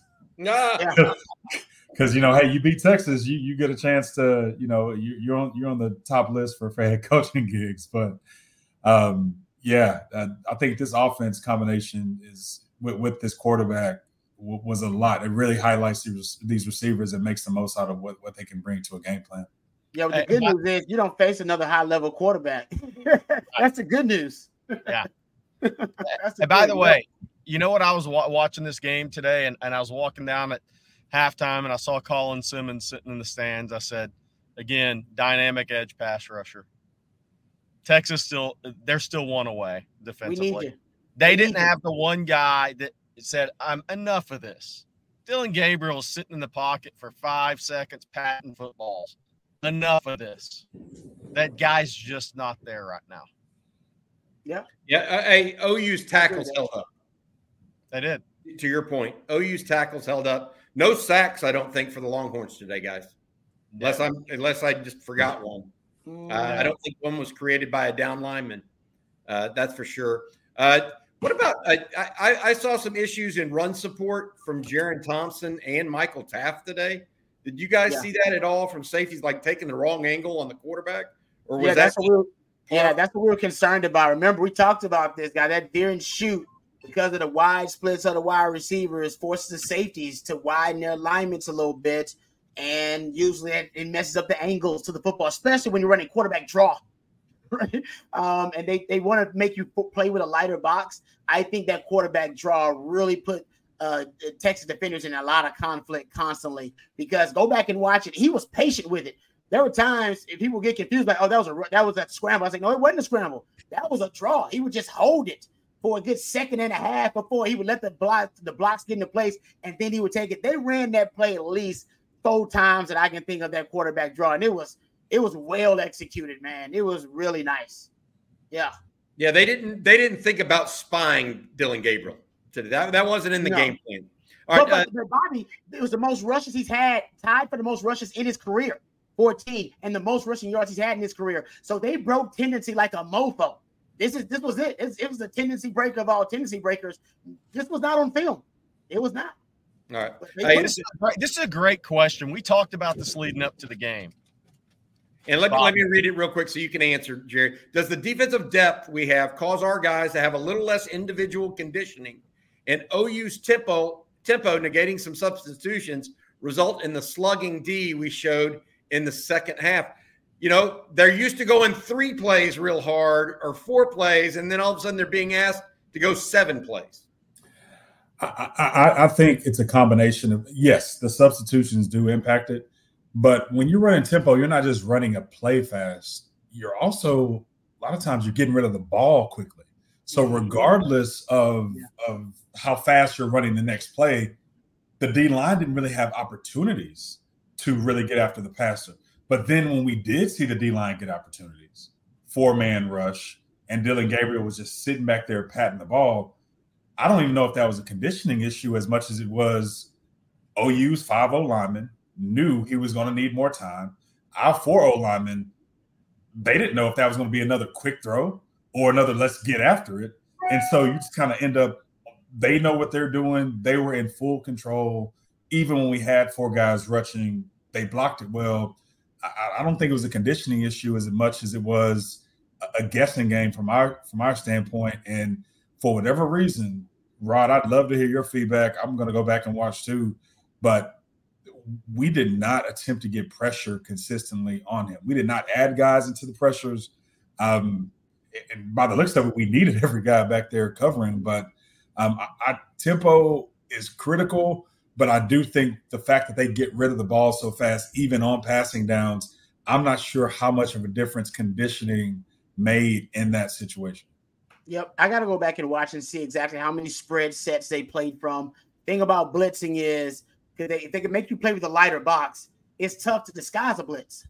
You either show you coming. You're going to show you coming because they're like, well, this guy isn't guarding anybody. Who's guarding? We got 4 wide out here. We got receivers out there, so he must be coming. So it's hard to disguise it. And then it gets to Drew's point about we're getting rid of the ball quickly. So now you're just wasting a damn defender because he's in no man's land. I'm getting rid of the ball in 2 seconds anyway. He's got no chance to get home. So except the nature of the offense, the scheme itself actually made it tough for Texas to pressure the opposing quarterback. Going into the game, guys, over 70% of Dylan Gabriel's passes were attempted with no pressure in his face. The scheme is the reason why. Oh, yeah. There's no doubt. The scheme's the reason why. There's no doubt. I mean, look, just being there in the stadium, man, it was apparent early that Texas was going to have issues getting pressure on Gabriel. There was just – I always say feet on the other side of the line of scrimmage. I wasn't seeing enough feet on the other side of the line of scrimmage. And I just didn't see it early. And then when they start running quarterback draw, you're on your heels. Yep. And when they started running that early, I was like, ooh. I mean, that's a little different game for a guy that's an accurate passer if you're going to start running quarterback run game with him too. And at the end of the day, our defense has carried us this year. Let's just call it what it is. Our defense has carried us this year. Championship teams, at some point your offense has to take the lead. And our offense, I think, put up the stats. The turnovers were the difference. Today, we did not have an edge defensively. I don't know if the next time we play these guys, we're going to have an edge defensively, regardless of the talent. The scheme neutralizes the trenches. And so then you're playing 7-on-7, you're playing scheme, you're playing timing, you're playing tempo. All those things factors into play after play after play, to where honestly, you do have hope that they drop a ball, that they snap a ball by the quarterback or over his head, or that they run a run play into the right defensive coverage. Because at the end of the day, the defense really could have used the offense bailing them out today. Because I mean, the defense has held it down for weeks now. So, this one, in spite of the offensive production, I still want to hold the offense accountable for not doing what the defense needed to make sure that we have the opportunities to win this game. The offense only scored 23 points. Yep. To your point, Drew, they moved the ball up and down the field, especially well from the second quarter on, really. 527 yards of total offense. But 1 of 3 in the red zone is just unacceptable, whereas OU was 6 of 6, right, with 4 touchdowns by comparison, 2 field goals. That was not what Texas expected in the red zone. They've been a pretty good red zone defense, though, so far this year. OU with a veteran quarterback, to your point, let's be clear, Jaron Thompson dropped an interception too, guys. I was going to say. That was a big huge one. That was huge, man.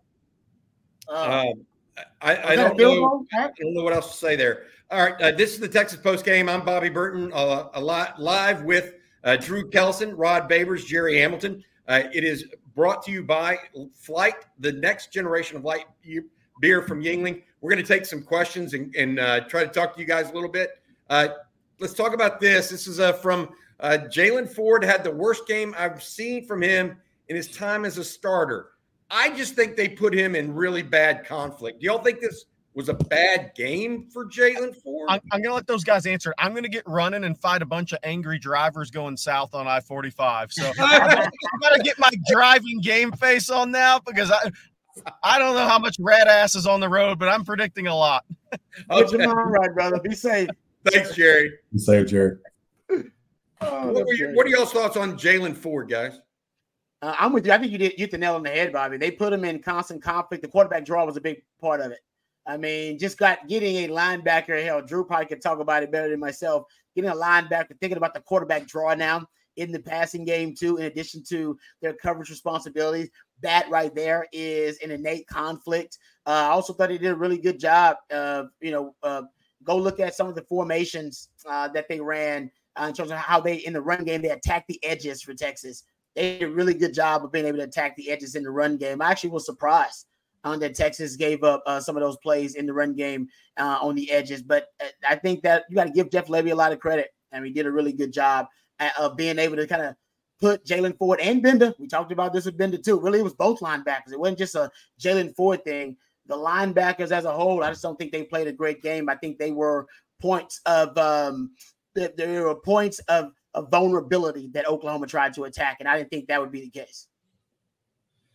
Yeah, Jalen Ford, I found them a lot of times being in no man's land, and I do think it was more schematic than it was anything else. There are times where I felt like I was waiting for him to come downhill faster. I'm like, dude, it's run.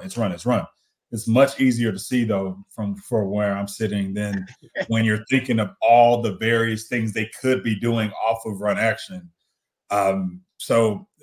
But in a lot of the passing downs, the linebackers were in no man's land. They were nowhere near where the ball was being thrown to be in position to make an impact on the play.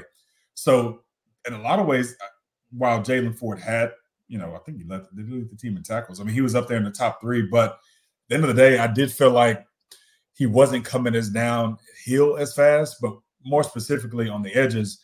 But as far as pass game influence, fast game involvement, they eliminated our linebackers, I felt, from the pass game defense. So it felt as though we could have brought more guys because they just weren't in an impactful position to be able to make plays in the passing game. I wonder if I got to go see how many RPOs they ran too. I know they like to run RPOs. Not sure how many they ran against Texas. But that's also something that puts a lot of second level defenders in conflict constantly. So I got to go back and look at that. But honestly, I think it was the quarterback run game that really just had Jalen Ford and Bender, had him discombobulated guys. They didn't game plan for it. That you can tell they did not game plan for Dillon Gabriel running the football on design runs that much. They just didn't. Nobody thought it was going to happen. Like I just told you, ultimate tendency breaker. He hasn't done it in his career to that extent.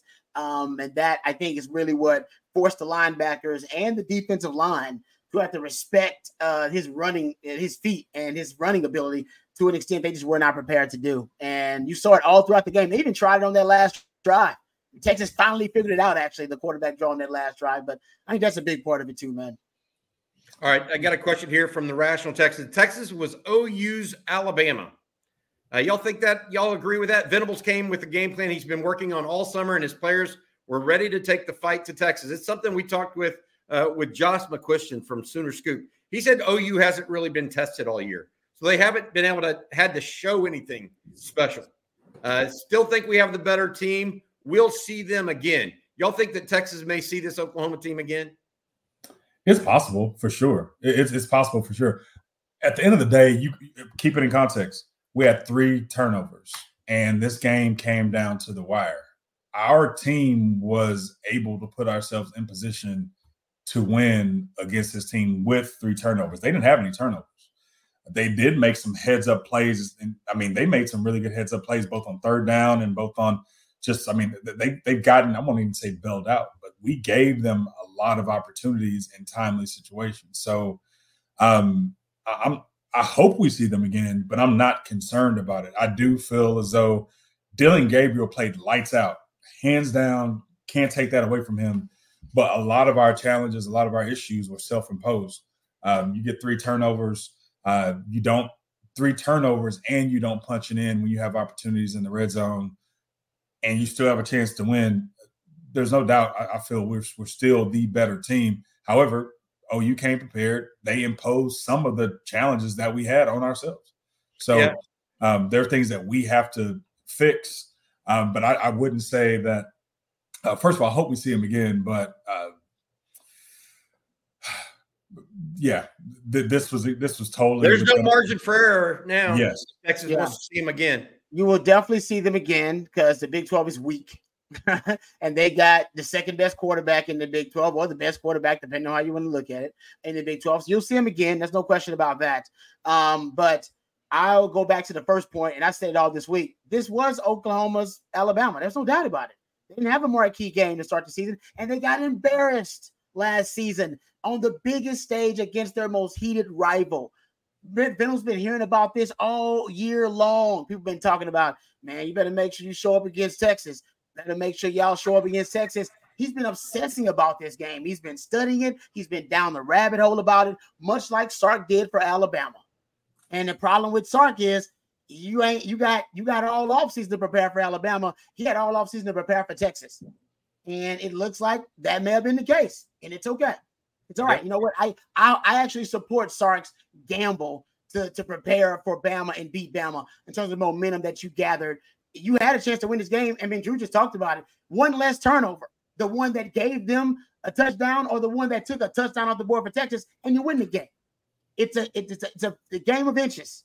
31 of 37. 31 of 37, Ron. Yeah, it's like one less, even a fumble. And you lost. And you lost. So that's what I'm saying. It's still the rematch. Whenever I think it is going to happen, you got a really good chance to beat them. It's hard to beat a team 2 times in the same season, as we know that. All right, Pocasino. Facts are 3 turnovers on offense is extremely hard to win against great teams. I don't know that I would call the Sooners a great team. Texas fought hard because it could have been a double-digit loss. Yes, it could have. You're right. We made some mistakes, but we still have a lot of games to play and win. This season is not over. Let's be clear. But the path to national possibilities becomes more in focus than ever. You got to win out. Yep. You got to win out to win the Big 12. You got to win out to be in any kind of football playoff discussion. Y'all's thoughts on that? Totally agree. You got to win out. And now you kind of root for Oklahoma to win out so you can see Oklahoma under Oklahoma in the Big 12 title game, beat them. That catapults you into, I don't know, wherever the rankings will be. You should be probably top 5 by then, because Oklahoma, if they're undefeated, they're going to be a top 5 team, if not, top 4. And then you can talk about college ball playoff. But for now, back to reality. All right. You got to get back to the basics. And that means getting back to your next opponent and beating U of H and winning out. It's just that simple, which you can. If you lose to another opponent in the Big 12, and we've looked at the Big 12 now, it's not even close to how competitive we thought it was going to be. That would be extremely disappointing, considering now we know what you're capable of as a team. Yep. And by the way, the rest of the season is a trap game. Every season is a trap game now. 2 quarterbacks that may Tech has a quarterback that can throw the ball around, has some receivers.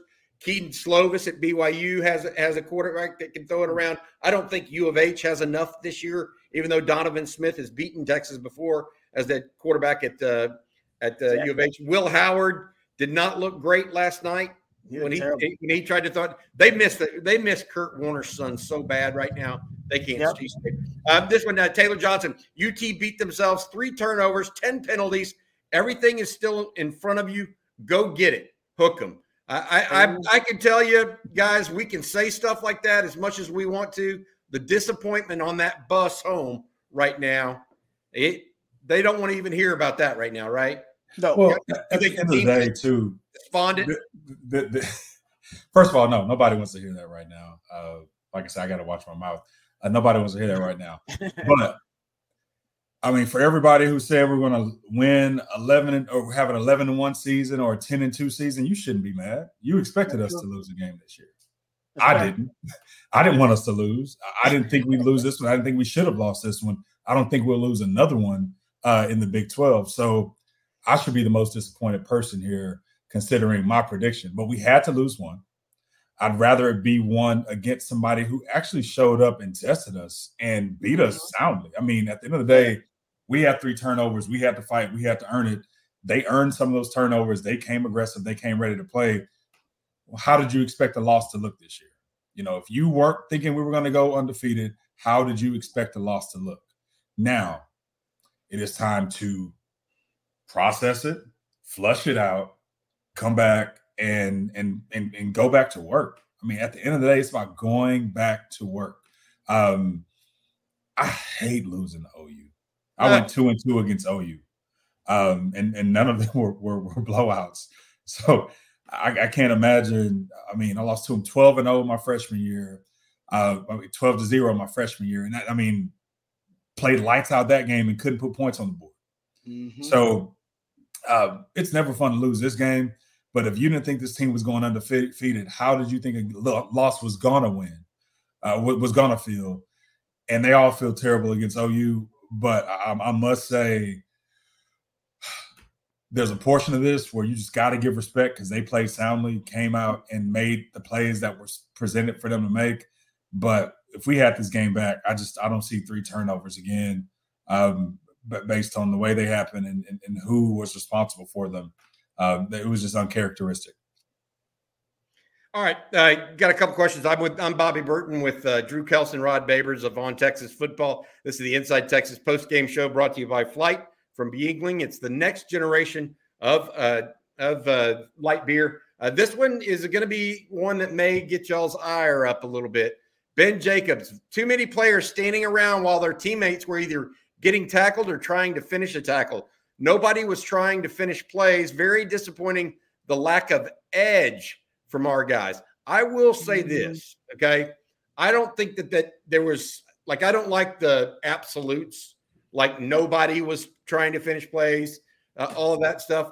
I think there were a couple times where, especially in the first half, the OU running back was gaining yards, and they weren't finishing the tackles. Some guys were standing around letting them gain an extra yard or two. I saw that, but I don't think it was widespread. And frankly, I don't think those players played much in the second half. If I know who I'm talking about here. Yeah. So it happens. I mean, it happens. You got to earn the right to get on that field. Rod, tell me if you believe this or not. There's a certain thing about the OU game leading up to the game. There are guys there's only a certain handful of guys who are typically qualified to even play. You have guys who are rotating into the game, and then OU games comes and they don't see the field. Yep.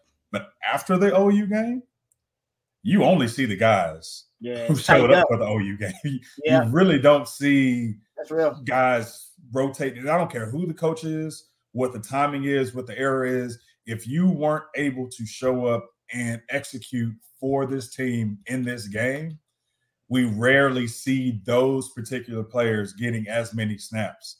I don't know who they are. When I go back and watch the film, I think we'll be able to speak more to that. But at the end of the day, anyone that you saw that wasn't giving max effort in this game, that was not executing well enough in this game, it will either be coached out or it will be benched out. I mean, that's the way this game works. You don't keep riding with guys who weren't able to find it in this game typically. Hey, Rod. Oh, I'm sorry. Go ahead, Rod. You answer. I was going to say effort and execution, right? They're two different things. Effort, you can control. You got control of that, right? Execution, there are times you have mental lapses. Hey, guys on scholarship to your opponent, he makes a great play, scheme, plays a role in that. Maybe your technique fundamentals were off, your footwork, something like that. Effort should never be questioned. So there's effort concerns about, like I said, not on a mass level, not with the entire team, but with a few guys. Yeah, you can dip that in the bud right now. And that's something I'm sure the film, the eye in the sky don't lie. So the film, it will show you if you're out there taking lazy steps, man. Yep, absolutely. And not finishing in a game like this is unacceptable, right? Exactly. All right, Lane C. Wright. What offensive adjustments were made in the second half? I thought Quinn looked smooth and chunk plays were aplenty. I agree. They found something in the second half. Rod or Drew, did y'all see what they got? Because, Quinn looked like he was on fire. He did. I got to go back and see exactly what they did. Formationally, I love some of the stuff. They got really diverse. I saw, 21 personnel. They broke that out. They also broke out Big 11, which is when they go with the extra offensive lineman, Malik Agbo, but then they just have 3 wide receivers on the field. No tight ends on the field at all. No traditional tight ends. Malik Agbo is your non-traditional tight end, the 6th offensive lineman. So they ran that out there a couple of times, which I thought was interesting. I don't think I've ever seen Big 11. I've seen Big 12. Yeah. When they have Malik Agbo and then another tight end, but never Big 11. And maybe it's because of the J.T. Sanders injury, whatever it may be. So I think they went heavy and threw out a heavy sum, which helped them out with Oklahoma, because maybe Oklahoma was a little scared they were going to be able to run the football against them. I don't. That may have been a big part of it. Go look at that. My favorite adjustment by Sark, the one just top of my mind, was that I call it the Jay Witt drive, the 29-yard touchdown scoring drive. Jonathan Brooks scores, but they go to Jay Witt like 4 times in a row on the same drive. I'm thinking, damn, maybe this is just they wanted to dial up Jay Witt. No, Oklahoma's one of their starting defensive back got hurt, and the backup came in, and Sark was like, oh, hell, let's go. Backup saying, let's go. We're going at this guy.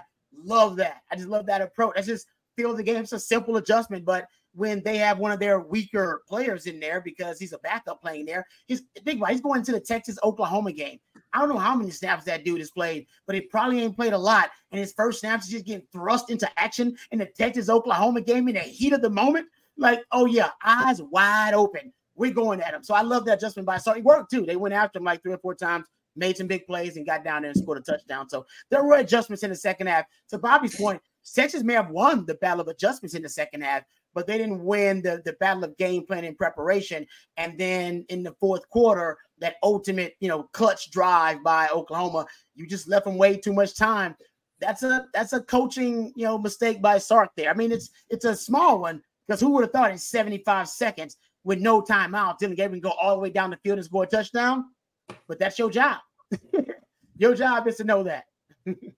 I've got a question here that I want to get to, and somebody's asking me this right now, and that's Doug Dotson. So what is the tiebreaker if Oklahoma wins out and, say, West Virginia has one loss? Well, if OU wins out, then I think West Virginia will have 2 losses because they play each other. And I think West Virginia, didn't they lose a matchup? Are they undefeated in conference play? They're undefeated in conference play, I know. Long story short, it goes to head-to-head and then best cumulative winning percentage among tied teams. So head-to-head, then best cumulative win percentage in games among tied teams. So OU plays at Kansas, too, in a few weeks, guys. Yeah. Do you think this OU team wins out? Do we think that? I mean, they'll be favored the rest of the way. I saw the same team play Cincinnati, man. I don't care how they played against us. I've seen this team be vulnerable. So they're going to have work to win out. Just like we have work to win out, I strongly feel they're going to have work to win out. And they have to play at Kansas this year. And I don't think Oklahoma State is worth much, but they play at Oklahoma State the week after they play at Kansas. In the final rivalry game of that history, kind of. Yeah.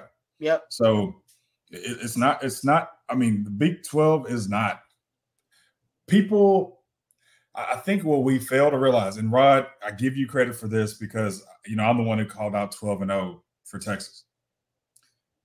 The logistics of the season, teams still prepare every week to play you, to beat you, to win against you. Yep. And who doesn't want to beat OU? Just like who doesn't want to beat Texas? OU has to go on the road to Kansas, and then followed up, they go on the road to Oklahoma State.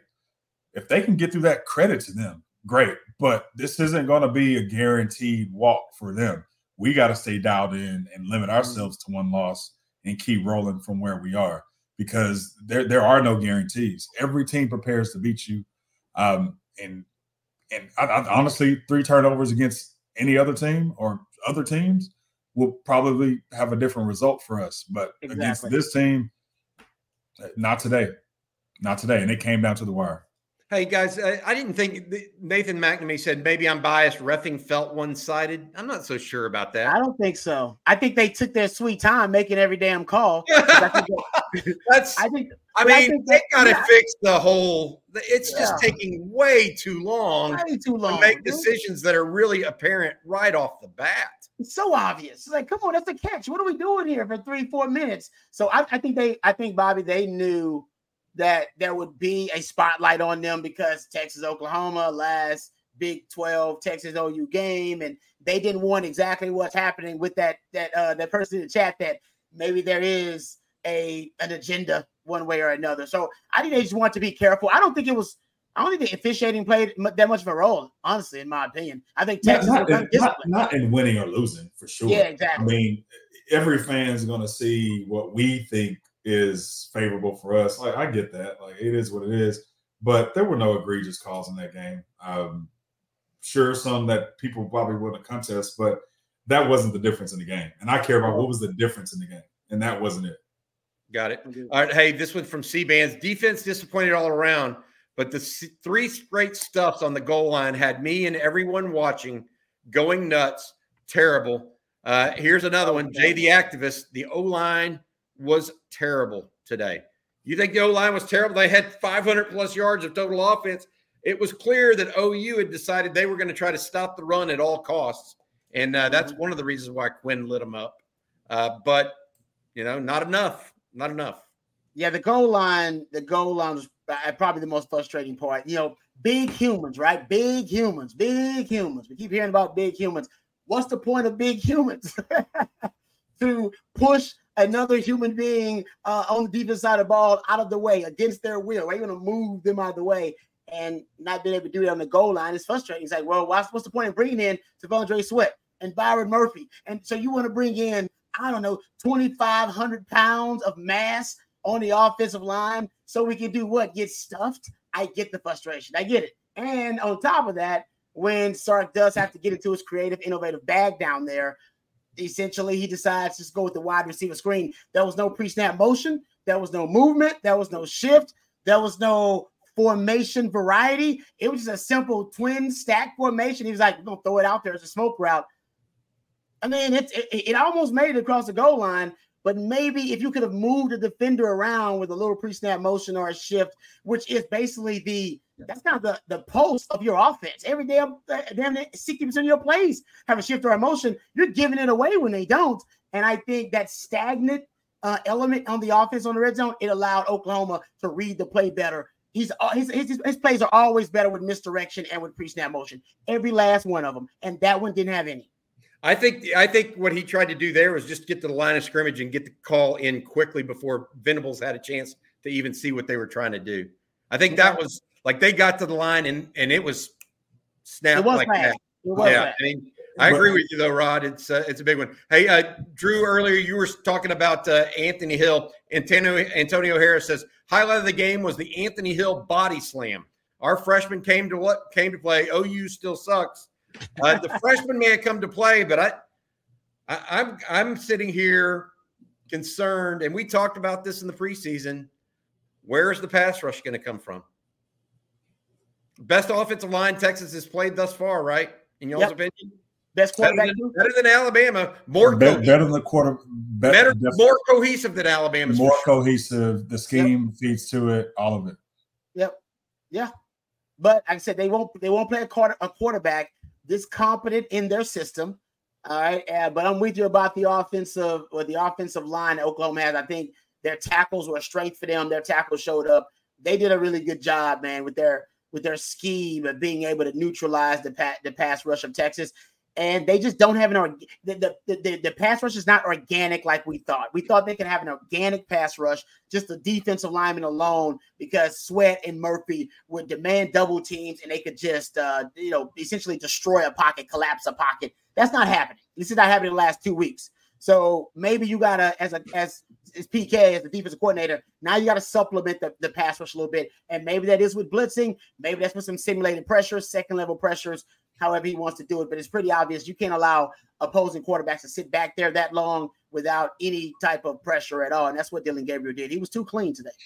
Yeah, absolutely. All right. This one from Fresh 6473. Hey guys, does this loss affect Texas's recruiting? Do y'all think our top targets will lose interest in committing to Texas? No, that's not going to happen. No. But I can tell you right now, it's not going to help per se either. People push up timelines, that sort of stuff. The Longhorns right now doing well in recruiting, but waiting on some key players. I don't think it's going to affect it that way. I do believe that Oklahoma will now be a bigger factor with some players, though, down the line. We talked about this. It's going to be more about the 2025 season, 2026 guys as well. All right, Lane Seawright had this question for you and for Drew and Rod. How can we prepare better? We're making great adjustments in the second half, but first halves leave a lot to be desired. Quinn was bad in the first quarter, guys. I mean, bad. I'll say two things about that because I do agree. We have not been bad in the first. We've been slow in the first halves. We have not been this bad in the first half. So I do think the turnovers are what were the key for us today. So, yes, that's something we need to improve, but I think this is the wrong day to have your worst day in the first half. I mean, that's just what it came down to. I'm going to say this. Y'all keep going turnovers, Rod and Drew, and I agree with y'all. I think red zone is just – big. Well, one of the turnovers was in the red zone. Yeah, no, it was. It was. And that fourth down stop, I mean, that turnover on downs, that was – I mean, that should be the fourth turnover. Technically, yeah. You're absolutely right, Bobby. Here's the other piece, too. OU should have scored a touchdown right before the half. Mm-hmm. And Gabriel threw a little bit of his knees. He kind of coughed it. Yeah, running back. That. Yeah, the running back's bad throw. One of his only bad throws. Yeah. Yeah, but you're right. I mean, look, I'm not. I think that the Texas defense left a lot to be desired today, and the Texas offense in the red zone and turning the ball over. Those are the three things I would not. Rod, I called you last night. Yeah, you did. After we done all these shows during the week and all this stuff. Yeah. I said, what are you thinking? He said, if the Texas secondary can hold up, Texas should win pretty easily. That's what I said. What? And they did hold up. They did hold up. I thought they would. But I will admit, we kept echoing the entire week. They haven't played a real quarterback, guys. They look great. But this is the first real quarterback they play. And honestly, this is why I wish Jalen Daniels wouldn't have gotten hurt. I wish Jalen Daniels would have played versus Kansas. I do. Because I think a lot of this would have been exposed last week. And they would have made some adjustments. They wouldn't have went into this game with that false confidence about that secondary, about them holding up, right? You know how that goes. You expose one game, you're like, all right, this week. Remember, Texas was exposed. Remember that O-line was exposed versus Rice? And what did Sark do? He said, man, we're going to fix that. We're going to fix it. And we all went, damn, man, you're going against Alabama and your offensive line look inconsistent versus Rice. Man, y'all might be in trouble. Nope. They went to work that week. They went good on good, one-on-ones, and they fixed the problem, at least for the time being, when they went up against Bama, and it was an issue. So as long as you have the week to work on those issues, man, you can fix them at least where they're not, they're not going to be the Shakespearean flaw that drags your team down and ends up being the reason that you lose a game. The secondary didn't hold up in this game, and I think Sark and PK miscalculated how good that secondary was going to be going up against Dillon Gabriel. Matter of fact, they're not the only ones. I miscalculated too. I kept saying that's my concern, but I thought they would hold up. They did not. Dillon Gabriel showed out. And getting back to, something that the chat person just brought up about the starts for Texas. I'll say this because, right, this is about the opening script for Sark. And Sark's opening scripts in his first 2 years were amazing. They were like Quinn Tarantino scripts, man. They were money, Academy Award winning. And the problem was they didn't make the second half adjustments, right? He wasn't winning the chess match within the game. Well, now it's the opposite. Now Texas is top 10 in second half scoring. They're top 10 in fourth quarter scoring in the country. But the opening scripts are not, they're not bangers like they used to be, right? They're not money like they were. What's missing? Honestly, I think it's easier to write an Academy Award winning script when you got A-listers you're writing for, right? Like a Denzel Washington or a Tom Hanks. When they got a Bijan or a Rojo, those scripts are easier to write. They write themselves. Script writes themselves. I'm giving it to Bijan and Rojo more than half the damn time. And then I'll throw in my X-Men. I think the scripts are tougher for Sark to write these days. Post Bijan and Rojo. That's my best. That's the only thing I got for you because it doesn't make sense. They were spectacular scripts for the first 2 years. And now they're subpar. Now they're mid. And now your fourth quarter and your second half scoring are elite. What's going on here? I think Sark has improved as a play caller, which is why the adjustments in the fourth quarter scoring is better. But where I think he's struggling a bit is like the play callers block a little bit with his script because he doesn't have the inspiration of his muse, Bijan and Rojo. I'd say I feel like our playbook is deeper than it's been in the last 2 years. And when Sark was thriving with his script, he was doing it was either something outside the box that people wouldn't expect, or it was only what we knew we did well. Whereas right now, I think we have some key plays that we know we can lean on, but our playbook is so deep. I don't know. I mean, we're good at a lot of different things. I don't know if we're great at executing any one thing that they know is coming consistently. So we don't run out of plays anymore like we used to.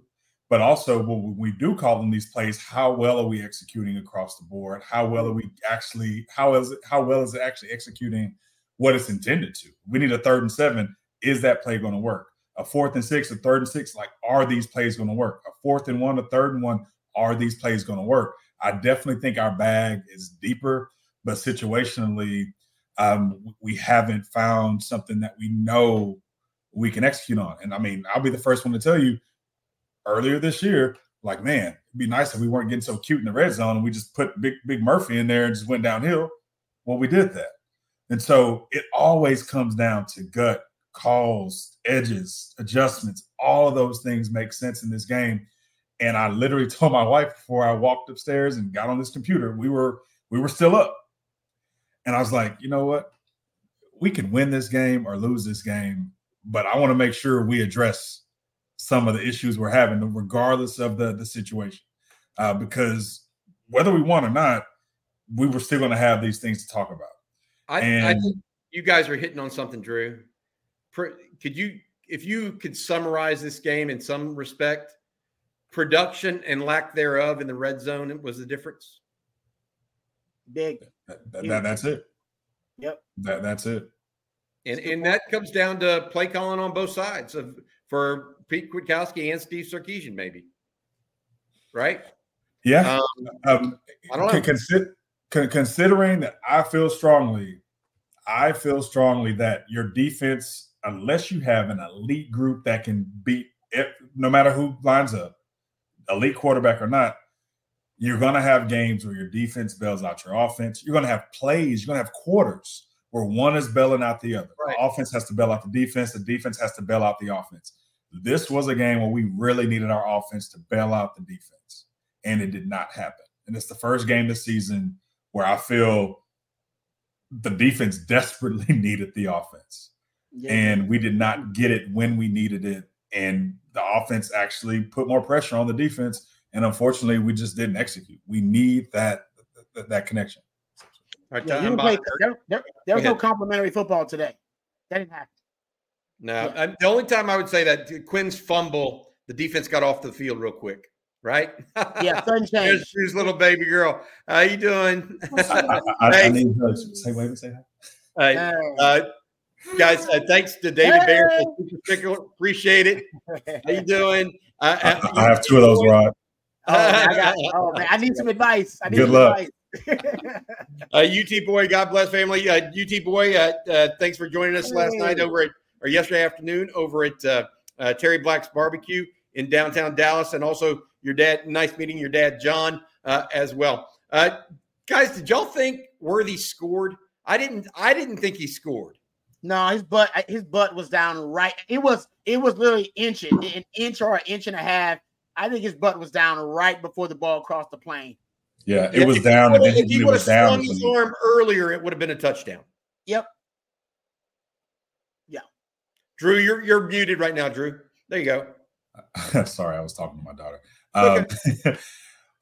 No, his butt was down. He didn't lean forward. He didn't get that ball across until after he was down. But yeah.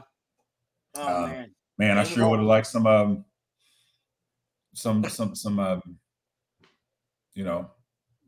we tried to go hard in the goal line and it didn't get across. I hate it. I got it. It happens, guys. David Bayer, during last drive, we seemed to be in a prevent defense. I agree. They only rushed 3 on the very first play, guys. I feel like that defense has burned us last year on numerous occasions. Can you explain what PK was trying to accomplish? Trying to make college football, man. He was trying to, I think what he's trying to do is keep the ball underneath and make the clock run. Because no timeouts, right? No timeout. That being said, OU was getting first downs on every throw. And so you got to remember the clock does stop on a first down within the last 2 minutes of a half. Yeah. And so the clock wasn't running as much. And frankly, I thought there were some coverage leaks. There wasn't enough pass rush. The first time I felt like he even got pressured, guys, was on the touchdown pass where the pocket got crowded, right? Yeah. It wasn't actually, you could call it a pressure, but it was pocket got crowded. He wasn't in danger of exactly being sacked there, but I'm not sure what David, we talked about it. We think they blitzed on that play, I believe. They bring a defender, the outside corner on that side he throws to. If I'm not mistaken, they bring them because who ends up in coverage is Jaron Thompson and Bender. Who's supposed to be in coverage was Bender. Yep. I agree. Yeah. Kabir Hussein's asking about the officiating. What we said there is, guys, I just don't think it was a major factor in this game. There may have been a hold on Byron Murphy at one point that I think we were concerned with, but really it's not that. This wasn't it.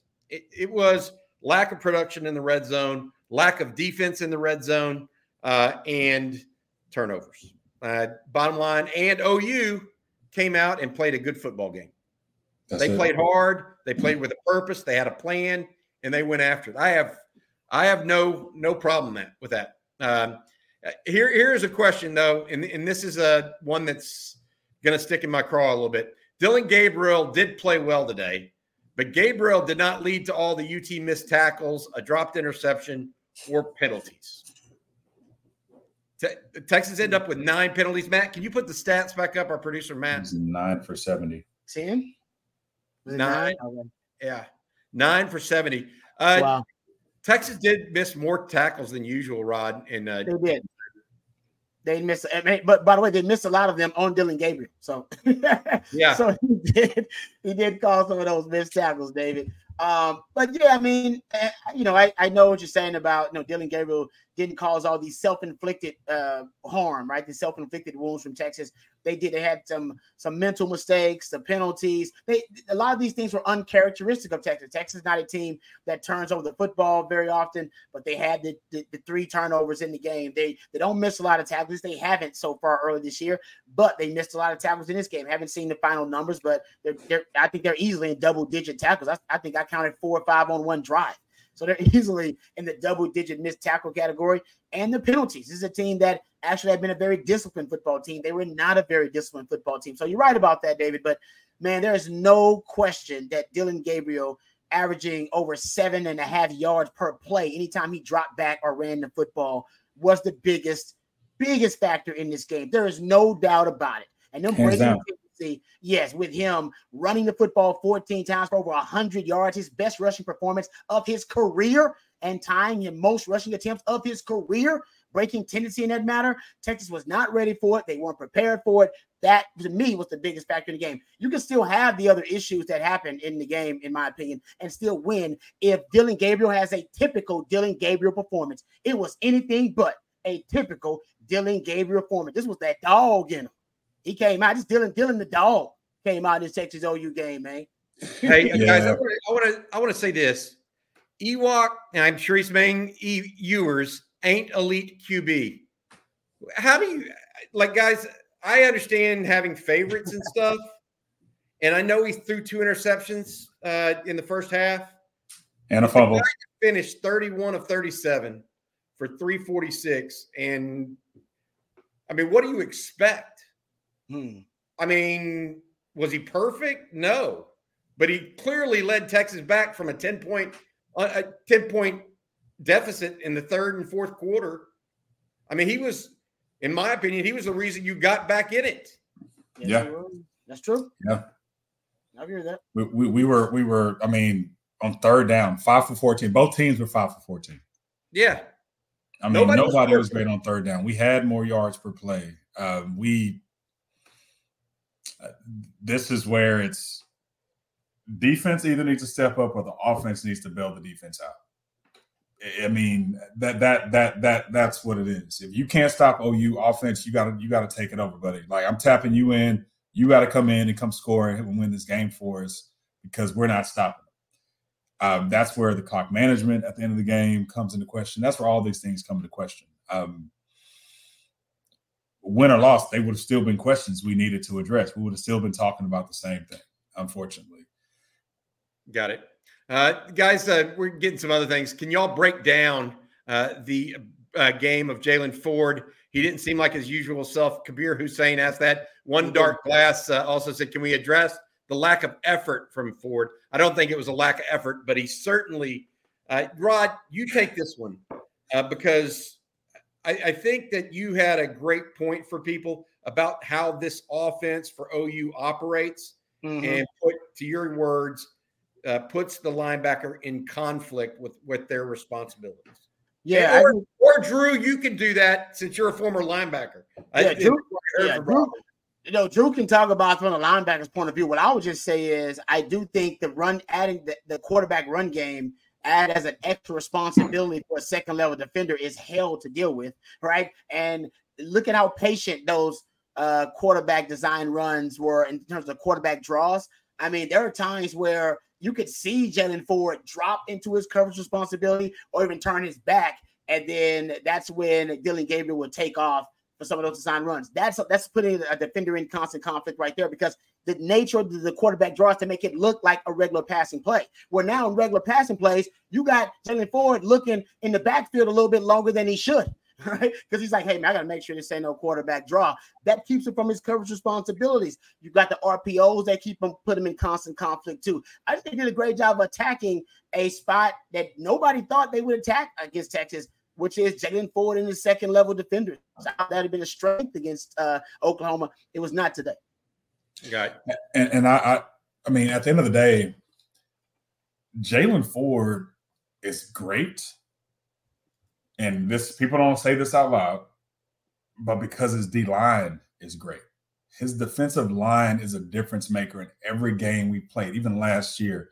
When your D-line is effective, when your D-line is getting pressure, when your D-line is taking on blocks and stopping the run or cleaning up lanes for you to be able to stop the run, yes, you're running around free, all world, all of it. Today, we saw Jaylan Ford doing his job sometimes and being out of the play. I saw Dillon Gabriel was running the ball. Jaylan Ford had his back turned because he's chasing his man to go make sure he had his man in coverage. while Dylan Gabriel's running right down the middle. At the end of the day, we have leaned so heavily on our defensive line. They have made plays. They have bailed us out throughout this year, both with the depth and the talent. Devontae Sweat played a great game, just as far as disruptive game. Yeah. Our D-line has handicapped some of the things that we don't typically get exposed, and today our D-line was neutralized. And so you saw Jalen Ford operate without a great D-line dominance. You saw our DBs operate without great pressure up front. But you have to understand, every great team in America has somebody else doing a job great that makes their job easier. The offensive coach calls a great play, makes it easier for the players. The defensive coach calls a great play, makes it easier for the players. Defensive coach calls a bad play. The players can bail them out. The defensive line plays great. It makes it easier for the DBs and the LB. When you neutralize the defensive line the way that OU did today, you get to see players play in no man's land. You get to see them play in environments that just aren't typical for them. They're trying to figure out, usually on plays when you're used to your D-line disrupting, you're trying to figure out, should I get involved? Should I come off my man and try to come make the play, or should I go chase my man down? I do think OU having a game plan and just their scheme in general neutralizes our D-line, and it does put more pressure on our linebackers, on our DBs when your D-line cannot be this disruptive. And it just showed. I mean, hands down, it showed today. I mean, can I say this real quick, though, about the Oklahoma running attack? Guys, I believe you do the numbers. You take away Dylan Gabriel's rushing numbers, they're averaging like around 3 yards per carry.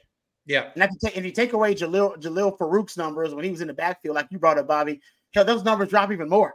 You take away Drake Stoops' numbers when he's getting the ball in the jet sweep, they drop even more. So what I'm saying is the traditional running game, Oklahoma knew they couldn't do it. They knew. That's what we talked about. That's what we talked about yesterday. Right? I told you they were going to try to find ways to manufacture. Yeah, they knew, Bobby. You say, man, they're going to have the short passing game be an extension of the run, or they got to find some non-traditional way. They're not going to line up against Texas defensive line and think they're going to push Texas D-line around. It ain't going to happen because their run game was not a very formidable one all throughout the season. They were averaging less than 4 yards per carry throughout the season. But they knew going to this game, we got to find some way to balance our damn passing game, guys. And we got to do it on the ground. How are we going to threaten Texas on the ground? Quarterback run game, the most quarterback run game that Dylan Gabriel has ever had in his career. They ran Jalil Farouk 3 times. They ran Drake Stoops once. That's 4 times right there, guys. They did not have a traditional running game. It was all non-traditional. Brilliant game planning, guys. Why would you bang your head against a brick wall and try to run the ball against traditional running game against the best rush defense you face? No, go non-traditional. And Texas wasn't ready for it. Hey, here you go. You guys always like the icy whites. We lose the worst ways with the orange jerseys. Oh, man. Yeah, I know you guys like those white uniforms. Russell with the super chat. Thank you so much. Major Alexander, I don't think so. Sark coach like Herman. I don't know. I mean, Sark coached to win. The question I have is he did run it on 3rd and 9, but you had to run the ball there to cause OU to call a timeout, right? If you don't, and to get into field goal position, because they weren't really in Bert Arbin's range. They weren't. At that point. That's a good point, Bobby. They were not in field goal range, especially considering Bert Arbin had been struggling. He had a good game, by the way. Shout out to Bert Arbin. He had a good game, man. Good for you. He bounced back. That was a great game. But you're right, Bobby. He wanted to make sure he got those, 7 yards, I think it was, to make sure he got in field goal position there. Now, Bert Arbin actually made the field goal with about 4-5 yards to spare. He probably could have made a 50-something yarder because Bert Arbin was footing himself. So give him some credit. But I'm with you, Bobby. If he would have went for it and tried to throw the football and it had been an incompletion or a sack, could you imagine what we'd be saying about Sark right now instead of trying to get that field goal? So, I mean, these are really tough decisions, guys. I usually am really critical of Sark. You know, I'm the one who came up with the Coach Steven thing. That sometimes he coaches like Sark, sometimes he's coaching like Steven, and I like Coach Sark. I don't want to see Coach Steven out there. But there were some times, I guess some people would say Coach Steven reared his ugly head. I thought Sark actually did pretty good coaching. He made a few mistakes, one of them late, probably not sealing the game, not having a better feel to seal that game and not give Dylan Gabriel back the football. But I actually thought he responded really well in the first quarter. I thought he answered when Oklahoma had momentum shifts and they were able to gain the momentum in the second half. I like some of the adjustments that I've noticed. I'll go back and watch the film for more. I'm not. He got Quinn Ewers back into a groove when Quinn Ewers started off in a disastrous way. That could have went all types of wrong, but he got his quarterback into a rhythm, back into a groove. Listen, I think y'all got to give Brent Venables and his coaching staff some credit. You know what I mean? Getting out coach doesn't always mean you did a bad coaching job. Sometimes they got just out coaching because they did a hell of a coaching job. And I think Oklahoma did a hell of a coaching job, y'all. Hey, Dax Kelm has a super chat. How big was Quinn's fumble and the fake injury timeout OU got at end of game before our field goal? Brilliant. So, hey, Quinn's fumble, guys, that ended up not having a real effect on the game, in my opinion, because OU went an immediate 3 and out. If anything, it was the one time in the game where I felt like the defense really bowed its back and said, no, not today. We're not going to get behind by 2 touchdowns here and have a problem. All right. Hey, from Fresh. Hey, Rod, what do you think with our team being number 3 coming into this game? Was under a lot of pressure to keep winning, and that pressure got to them today? You don't think it was – I see – hey, yeah, Drew, you answer this. Drew answered this because he's shaking his head. No, pretty heavy there. Go ahead, Drew. You got it. I don't believe in pressure for teams who still have so much to work on. We haven't played a perfect game this year, and we're rotating a lot of guys. So every guy coming into this game is either been playing well and has been playing well, or they're a guy who's getting rotated and knows their spot is going to get taken. Every guy came into this game knowing they had things to work on. I think I never really worry about pressure as much as I get concerned about complacency, and neither one of those were the issue today. I don't think either one of those were the issue today. Quinn wasn't under pressure today. And that first interception, he made a bad decision. He literally saw it and was like, I shouldn't throw this ball. Yep. He was like, I shouldn't throw this ball. And he threw it anyway. That's not pressure. I mean, that's anything. I mean, that's confidence. That's a lot of different things. But instinctually, that's not a pressure. That wasn't the reason why the game was lost today. Number 3 in the country, all that notoriety, all that stuff means something only if it disrupts you from preparing the way that you prepare to play the game. This team prepared well enough to win this game today. They failed to make plays, failed to make a few calls, had some turnovers, failed to execute in the red zone. That prevented them from actually winning the game, but they were prepared to win the game.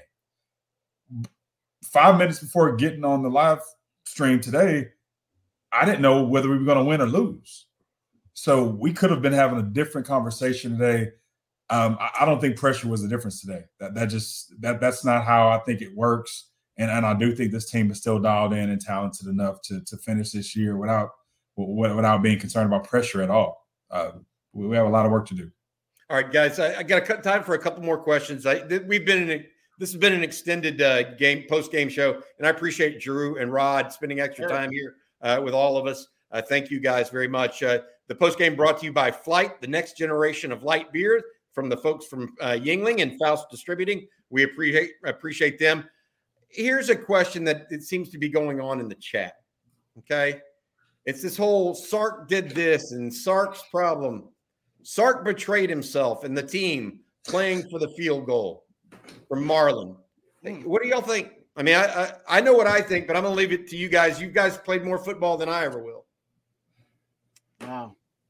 So I'll say this, Rod. I'll say it from the perspective of someone who loves Sark. Now, I can be critical of Sark, but you've been vocally and more critical of Sark just over the last 2 years than I can say I have been, but you've had a platform to do so. I'll say this. Every game we've had, Sark has even admitted he wants plays back. Sark is upfront with us about what he thinks the opportunities are, what he thinks his players need to work on, things that they emphasize. There's a lot that Sark is still going to develop, build, and even he's learning himself as a coach. But he's not the reason we lost. Like I said, we came into this game prepared to win this game. Sark is not the reason we lost this game. I know it's tough as fans, and it's tough in this game specifically, but we don't like to credit our opponent. But we also we don't like. I mean, there's players, there's Sark. There's so many different factors that come into this. So, yes, there's some things that I wish Sark could have back. I know Sark would wish to have back. This was the wrong game for certain things to rear its head. There are certain times there were just 50-50 things where if Sark would have said, hey, gotten cute in the red zone, we would have said he went cute. If he went heavy, we would have said, hey, he went, I wish he would have gotten cute. Yeah. So, no, this game is not a make or break for Sark in that sense. And if you want any consolation, since you want to talk about coaches, let's look at Venables next year when he doesn't have a senior quarterback who's experienced in this system. It's easy to look at this game and say it could have been one way or another or one thing with Sark, but we were a few snaps away from being here celebrating and talking about how great we are. So, yep, I agree. It comes with it. Yep. I think people putting too much on Sark in this game they negate the idea of the rivalry too. I mean, goodness gracious. Just, I mean, they almost won after having 3 turnovers. I mean, let's be clear. And Texas did outcoach OU on special teams. Yeah, they did. I mean, so there's elements here. They outgained them in yards. I mean, all right, this one's from Russell, and I think this just wants to be I think it may be the post that needs to finish it, right? I've got faith in the coaches and the culture to grow now. But if you have the ball first and goal on the 1 and can't score, you don't deserve to win. Especially in the Texas OU game. Come on. That's why I keep saying it, guys. They played smarter. They played harder. They had a better game plan initially, better preparation. It's okay to admit you just got beat. It's all right. I get it. Trust me, I'm a guy who just got beat a lot. You know what I mean? Sometimes you just get beat. And then you go back and watch the film and you go, damn, we definitely had a couple of plays here and there. We should have made them, but damn, man, we just got beat. They just got beat. They really did. I mean, Oklahoma, that's right there. Russell just probably put it into great, astute observation for you. But, I mean, Oklahoma outplayed you in critical moments. Think about that. Red zone, critical moments. They outplayed you. Clutch time, fourth quarter, last 2 minutes, they outplayed you. It's like I said, it's okay. You learn from it. Sark's going to learn from it too. They'll get better. These are devastating losses, man. It feels like the season's over. They'll rally. And by the way, if this loss beats them again and ends up being a 3 or 4 loss team, by the way, they're not the team we thought they were anyway. They don't have the character we thought they should have had. But I think they do have good football character. So I think they're going to bounce back and rally, and they're going to see Oklahoma again in the Big 12 title game. And this will be an 11-10 win team like we all predicted. Sorry for my man Drew predicted undefeated. But still, they'll bounce back. I don't think only Drew thought they were going undefeated, guys. It wasn't going to happen. The chances of how many times did it happen, Bobby, in Texas football history? How many times? Undefeated? 4 times, I think. Exactly. Come on, guys. It wasn't going to happen. Well, I don't know about before the 50s, but before then. Yeah. Exactly, right? In the modern era. So it's okay. It'd be different if I felt like Texas lost the game. I really feel like more Oklahoma in that game, guys. They played their butts off, man. They won it with a minute left, Rod. They drove the length of the field and won it. And you can see why Quinn Ewers is, 31 to 37, great game. Long-term, second quarter on. Not a great game the first half. But Dylan Gabriel had what it took when the game was on the line and drove them down for a score.